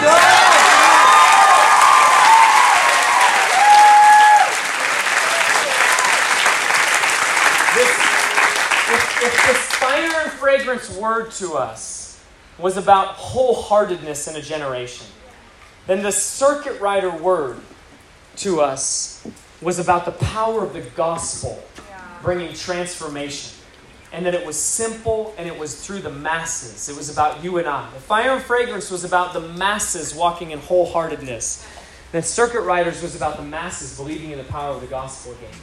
And you didn't have to be a rock star, all-star, charismatic personality to bring the gospel everywhere that we went. It was a revelation of faith. Right now, we've said 60 from our last Fire and Fragrance DTS. They just arrived today in Orange County to meet up with 100 other circuit riders. And they leave in about 5 days to go to 200 university campuses across America with one thing, the simple gospel. In the last number of years, we have watched again and again, as whether it's in the nations, through our long-term Fire and Fragrance teams, whether it's in America or England or some of these places where our circuit rider teams have been, is that there is no place too hard. There's no heart too hard. And if we would walk in wholeheartedness, that burning fire inside of us, that the natural result is the fragrance of Christ, and the lost come running to the fragrance of Jesus. Last piece I'll tell is in this circuit rider journey, we got linked up with Lou Engle. Do you guys have 10 more minutes in you? Yeah. 15 more minutes? How many of you guys know who Lou Engle? How many of you don't know who Lou Engle is? Because then I'll know whether. Okay, so Lou is an amazing man who started something called The Call in 2000 when 400,000 people gathered on the National Mall, Washington, D.C., all young adults, believing for revival in America and the ending of abortion. Those were his mandates that he believed God put forth towards him, that he would believe for an awakening in America and injustice would be broken. And so that was in 2000. 400,000 young adults, one of the largest gatherings ever on the mall. There have been bigger ones, and there have been some that size, but one of the largest ever, to pray and fast for 12 hours in fasting, prayer on the National Mall, believing for awakening America. That started a tipping point for the call gatherings all across America and different nations with those same mandates. Many of my friends and many that would be in mid-30s like me, we were massively affected by the movement of the call, prayer and fasting. It was like every time Lou spoke, we were ready to fast for the rest of our lives. Every time he spoke, we were ready to dive back in intercession for the rest of our lives. He laid a foundation in our lives. Well, through Circuit Riders, we began to build a friendship with Lou. And Lou is a lightning rod in the body of Christ. He's a significant leader in the body of Christ in the charismatic world, but also even into other worlds. And our friendship with him was over God speaking to us that we were not only called into this, what he would call a John the Baptist movement, but it was also a Jesus movement that we were coming into. And that as John the Baptist prepared the way for Jesus, that a John the Baptist prayer and fasting movement was to prepare the way for a Jesus movement, even greater than the Jesus movement of the 60s and the 70s. And our friendship was built over believing that the day and the hour of another Jesus movement was upon us. And so around the same time as the birth of Circuit Riders, we went to Lou's living room with a prophetic word for him. And that word was there was a transition coming to the call. And it was transitioning from the call to the send. And it was going to be about a major mobilization of young people to be willing to go anywhere for the gospel, from their own neighbors to the unreached all over the world. and that it was going to be marked by signs, wonders, and gospel proclamation in stadiums. And that the mantle of Billy Graham, the greatest evangelist of our generation, would fall on a whole generation. And this was the word we gave him. Now, when we first said it to him, he stands up and he's wild. He has no voice because he's prayed so long and hard throughout his life. He talks. He has no voice. And he goes, I don't know, guys. I'm just not an evangelist. I'm just not an evangelist. He's filling stadiums with intercession, prayer, and fasting. But he's never moved into signs, wonders, gospel proclamation, and ascending movement. So 2 days we meet together. Have an amazing time. On the second day, a friend of his calls with a word for him. And he can't get a hold of him because we're meeting. So he calls 6 times until Lou finally gives his phone to his assistant and goes, please go answer this. Something must be up. Assistant comes back in and goes, guys, you got to interrupt the meeting. You got to hear this. Puts the phone down, speakerphone. We're all in there. And it's a friend of Lou's. And Lou, the guy goes, hey, I was woken up by Jesus this morning. He goes, it was crazy. I have a word for you. Test it. He goes, there's a transition coming to the call. He goes, it's going to be signs and wonders. You're going to fill your stadiums now. It's going to be about gospel proclamation. And word for word, it literally says, and the mantle of Billy Graham is going to fall on a whole generation. Come on. And Lou's so wild, right? He stands up and he goes, the call is becoming the send. He stops his leg. And history gets made in his heart. Lou starts preaching this ekbalo message, which is the word for thrust forth laborers in Matthew 9, 27, 28. He says these laborers are going to be thrust all over the world. He begins preaching it everywhere he goes. He kind of changes his message. He's still calling people to prayer and fasting, but he's now calling it a prayer and fasting, and would you be willing to be thrust anywhere in the world by the power of God to reach the lost? And this message just lands like electricity in his heart. So we start rumbling together. Circuit Riders, Fire and Fragrance, YWAM, Lou, across these different places, different nations, with this message that ascending movement is coming. Fast forward, 2015, we're meeting with Lou again, and we're 4 years down the road, and he's a little bit discouraged. We're in Pasadena. We're sitting in his house, around his pool, Brian and I, and he looks us in the eyes and he goes, guys, God spoke this word to us 4 years ago. He goes, but we haven't seen it yet. Stadiums filled, signs and wonders, gospel proclamation. He goes, we haven't seen it. He goes, but the Lord spoke to me. He said, now is the time. And he goes, but the call is dwindling. My gatherings have gone from 100,000 down to 15,000. He goes, I'm not gathering like I used to. And he says, I don't have any money. The call is totally broke. I don't have money to rent a stadium. Maybe we believed we were to do one for this. He goes, but the Lord spoke to me. And he goes, guys, I only have one asset to my entire name because the guy's just lived wild his whole life. He goes, and it's this home. It was a gift and it's worth $1 million. He goes, the Lord spoke to me and I'm selling my home to rent the stadium for 1 day, believing that it would be a tipping point in the nations. It would be a tipping point onto what God spoke to us. And we're like in tears. And he goes, he has 7 kids. He goes, I called all my kids and I said to him, I go, kids, this is your only inheritance, this house. I have nothing else. He goes, but I feel that I'm supposed to sell it to believe for a tipping point. He goes, but I won't do it unless you guys feel it's right because this is your inheritance. And every one of his kids says the same thing. They say, Dad, you gave us an inheritance far greater than money and houses. We get blown out. We're like, oh my God. We're in tears, all of us, and we're like, Lou, we're with you. Let's do it. Now is the time, right? So this thing starts to gain a little bit of momentum. We go into 40 days of prayer and fasting together for a breakthrough in ascending movement, signs and wonders, everything we've been talking about, wholeheartedness, this gospel awakening, right? Jesus movement. And through the fall, that we're moving forward, this whole thing's going to cost over $2 million.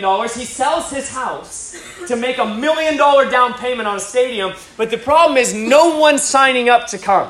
100,000 people in the Coliseum in LA, and we've got like 7,000 registrations. That's an empty Coliseum, right? So we go all the way through prayer, fasting. We're like, maybe we missed God. Lou's like, maybe I missed God. Maybe we shouldn't do this. We're discouraged. He goes to Singapore to preach. While he's there in December, the gathering's going to be in April. We're 4 months out from a massive gathering, only with $1 million to $1.5 million short, and nobody signing up. He goes to Singapore. He preaches the message that I just shared with you. Ekbalo, now is the time, this Jesus movement. But he says, I'm doing this gathering in America, and we're calling it Azusa now. It's the Azusa revival again that God would pour out. And the Singapore church, we've since gotten to know this pastor well. He says, we're with you. Singapore's with America. And we're with you heart and soul. He goes, we're going to take an offering so that you know we're behind you. And the church takes a $400,000 offering for the same, for this gathering, right? Lou's stunned. Well, not only that, but one couple writes $1 million check in the offering. And that church takes a $1.4 million offering for a nation not their own, a gathering they wouldn't even be at, to believe the word of the Lord over a tipping point to a sending movement that would touch the nations of the earth. From that day forward, 2,000 to 3,000 people a day started registering for Azusa Now. Something broke in the spirit. And by the time we came to April, there were 110,000 registrations that had signed up for Azusa Now, believing that a tipping point was coming. We gathered that day and it rained, so they say about 70,000 people came, and that stadium day was incredible. It was everything that the call had represented. The whole first half of the morning, for those who were there, was beautiful. It was reconciliation. It was Catholics and Protestants. It was Native Americans and the Caucasians. It was races. It was all this unity, reconciliation, repentance. It was beautiful. And then there was a transition point in it. And this was what Lou had been feeling, was this moment where we would move from the call to the send. And we, for the first time, would call those in the stadium to say, now is the time for another major mobilization. And we understood even that time, this mobilization would touch everywhere from the unreached to the Muslim world to the marketplaces of America. That this movement would be a Jesus movement that would touch places all over the world. Europe, America, Asia, Africa. It wasn't just one group. It wasn't just one place. It was a generation being ignited with a flame that would carry it anywhere for the gospel. But we also were burning for the 2.5 billion people that have never heard the gospel before. Believing there's a generation who say, God will do anything to reach them. We'll do anything that they would hear about Jesus. So that transition point comes. And it's actually hilarious, the whole moment. Because it's so wild and the call is so constantly, the times are changing. They're like, you guys have an hour. Lindy's going to lead worship. We're going to call the stadium to the nations. And then they're like, you got 40 minutes. You got 30 minutes. And then they're like, and these other people need to share. It's just chaos. And literally, how many of you heard of Joy Dawson? Yeah. Joy Dawson's a grandma on YWAM, 92 years old. And she is wild. She is stronger than any man I know or woman in the world. She is so strong. She's 92 and she's like 4'5". But she is a powerhouse in the spirit. She's there. And so there's wildness going on all around us. And we find out right before we're supposed to go up there and lead, Todd White's with us. He's going to share. And then Lindy's going to lead us in worship. And then we're literally going to call the stadium to the nations or to this Jesus movement to be willing to go anywhere, believing it would be a tipping point. And right before we go up, the call coordinator comes to us and goes, hey, just so you know, Joy Dawson's up there and she is livid. And I'm like, what? She goes, she found out Lauren Cunningham only has 1 or 2 minutes to share, which is not a speaking event. It's just a prayer event, right? So nobody has time. But she didn't totally understand that. She's like, she's livid. And he goes, I'm sorry, but I told her that it was you guys that made that decision. And then he runs off. And I'm like, unbelievable. You just set a global prophet in anger against us. And it wasn't even us, right? So Brian and I go upstairs, somehow avoid Joy Dawson, get to the front of the stage, and Lou gives it the mic to Todd White. He goes wild, does what Todd does so well. It's going to be so fun to have him with us here in a few weeks. And he's just uncorking gospel wildness, just like Todd does. And we know in the moment that Lou's about to hand the microphone to us and that we're to throw down with everything in us for the launch of this Jesus movement, this mobilization movement. And right before that, I look over and Joy Dawson grabs my shirt. She pulls on it. She goes, Andy? She's from New Zealand. And she goes, it is unacceptable that the global apostle only has 2 minutes, Lauren. And I'm like, ugh. Stress. I'm literally standing on the front, 70,000 people, microphones on its way, and I'm like, all I care about right now is we just need to throw down with all of our heart for this tipping point, right? And she's like, this is unacceptable. I go, Joy, I don't know anything. I don't know what's going on. I don't have any time. This is all just chaos. And she's like, well, give him your minutes. And I'm like, I don't even know if I have any minutes. And I don't know what to do, so I grab her by the shoulder, I pull her in, and I just start praying for revival. God, pour out your spirit in the stadium. God, do it. And she's like, yes, God, pour out your spirit in the stadium. And we just start praying for revival together. And in a moment, Lou throws down, shares the whole story of the transition from the call to the send, mental Billy Graham fallen generation, commissioning moment, throws the mic to us, and believe it or not, I'm almost done, but we had been given the day before, this is crazy, you got to hear this, is the day before, there's a guy who happens to come who's evangelical, wouldn't normally come to a gathering like this. He doesn't know who Lou Engle is. He's there, and he's stunned by it, and he's with a friend of mine, and he hears that we actually revere and love Billy Graham, which is a big deal to him because he's married to Billy Graham's granddaughter. So he goes, I got to tell, he calls him Daddy Billy. He goes, I got to tell Daddy Billy, because he's grown up with him since he married his granddaughter. I got to tell him about this. Because they're believing that my granddaddy's mantle or his passion would fall on a whole generation. Well, Billy Graham is 99 now, I think, 98. He's sick. He's kind of aware for about an hour a day right now, and even was then. And so he gets the one guy who spends that hour a day with Billy to go in and tell him about Azusa Now and the word of the Lord. The stadiums will be filled with gospel proclamation, and the mantle will fall on a whole generation. Billy remembers, he actually has the largest gathering in history in the Coliseum was a Billy Graham crusade. He goes, I remember being in that day. He sends us this whole quote message. It gets texted to me the day before the stadium gathering, and I'm like, how in the world? I had a text message from Billy Graham. And so they hand me I read this text message from Billy Graham, which was so powerful. And it was about not being about him or stadiums, but it was about the masses carrying the gospel everywhere that they would go. And the stadium goes wild. Nick Brent shares a little bit, and we have a moment where we give an invitation and say, anybody who's willing to go anywhere for the gospel, take your shoes off and put them above your head. And we watch as tens of thousands of shoes go in the air, declaring we will go anywhere for the gospel message. Anywhere. And the stadium shouts, a shout that I will never forget and have never heard before or since, when 70,000 people roar because they believe that no place is too hard for the gospel, and because they believe that they're the generation that's going to see the Great Commission walked out.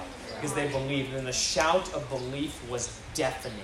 The shout of faith was deafening, and shoes held up in the air as a symbol. I will go anywhere for the gospel. I'm wrapping up, and right after that, I came back here. We launched a school shortly after. I was sharing this story, and someone interrupted me, like where I'd be right here, and raised their hand, and they were like, hey, just so you know, they were like, I was at the stadium, and I raised my shoes. You were? Yeah.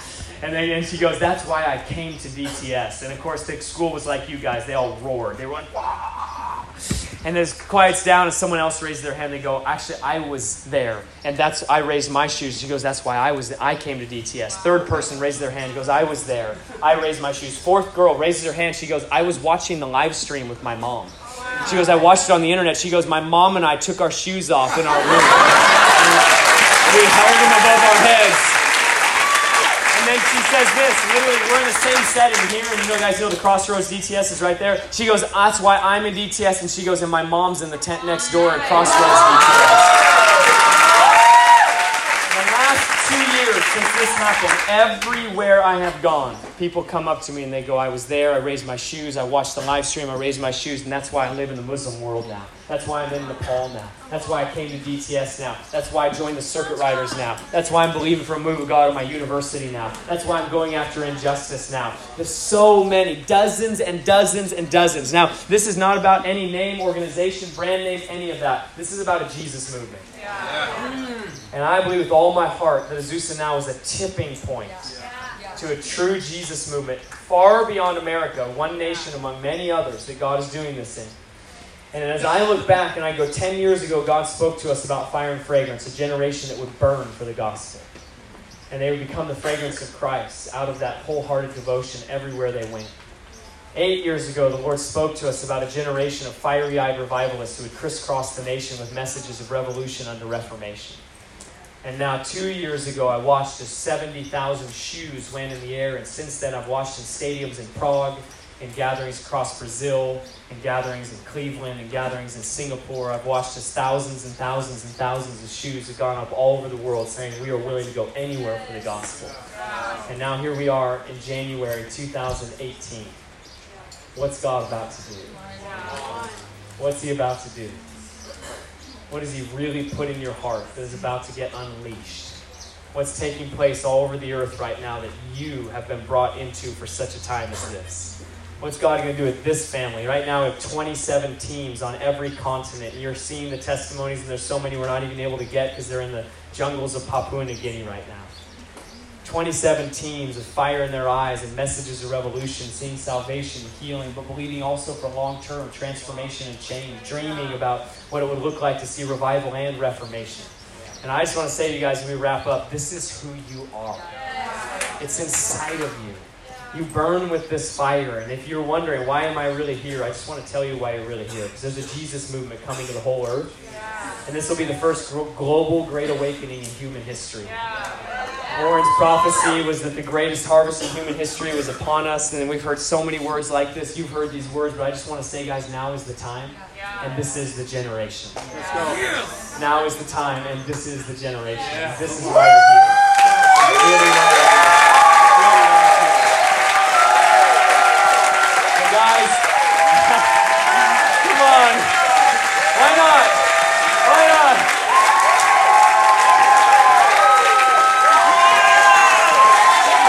Come on.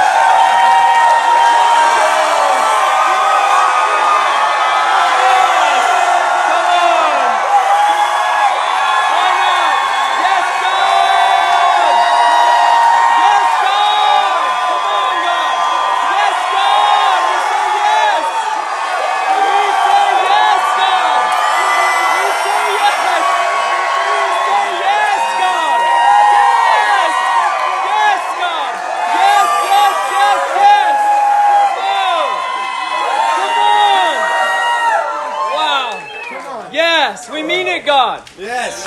We mean it, God. We mean it, God.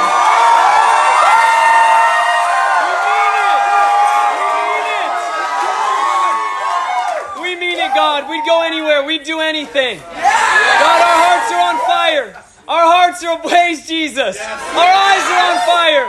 God, we believe it. We believe it. We say we're all in, God.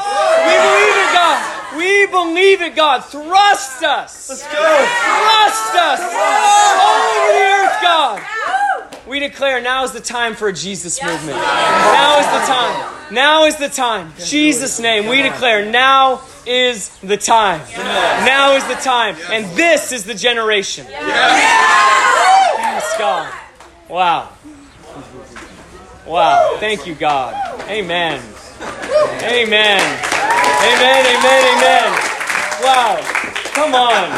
Should just permanently keep our shoes off. I love you guys. So love you guys. Guys, today's just a little deposit of faith in our hearts. Just receive it. Just receive that little deposit of faith. We live in amazing days.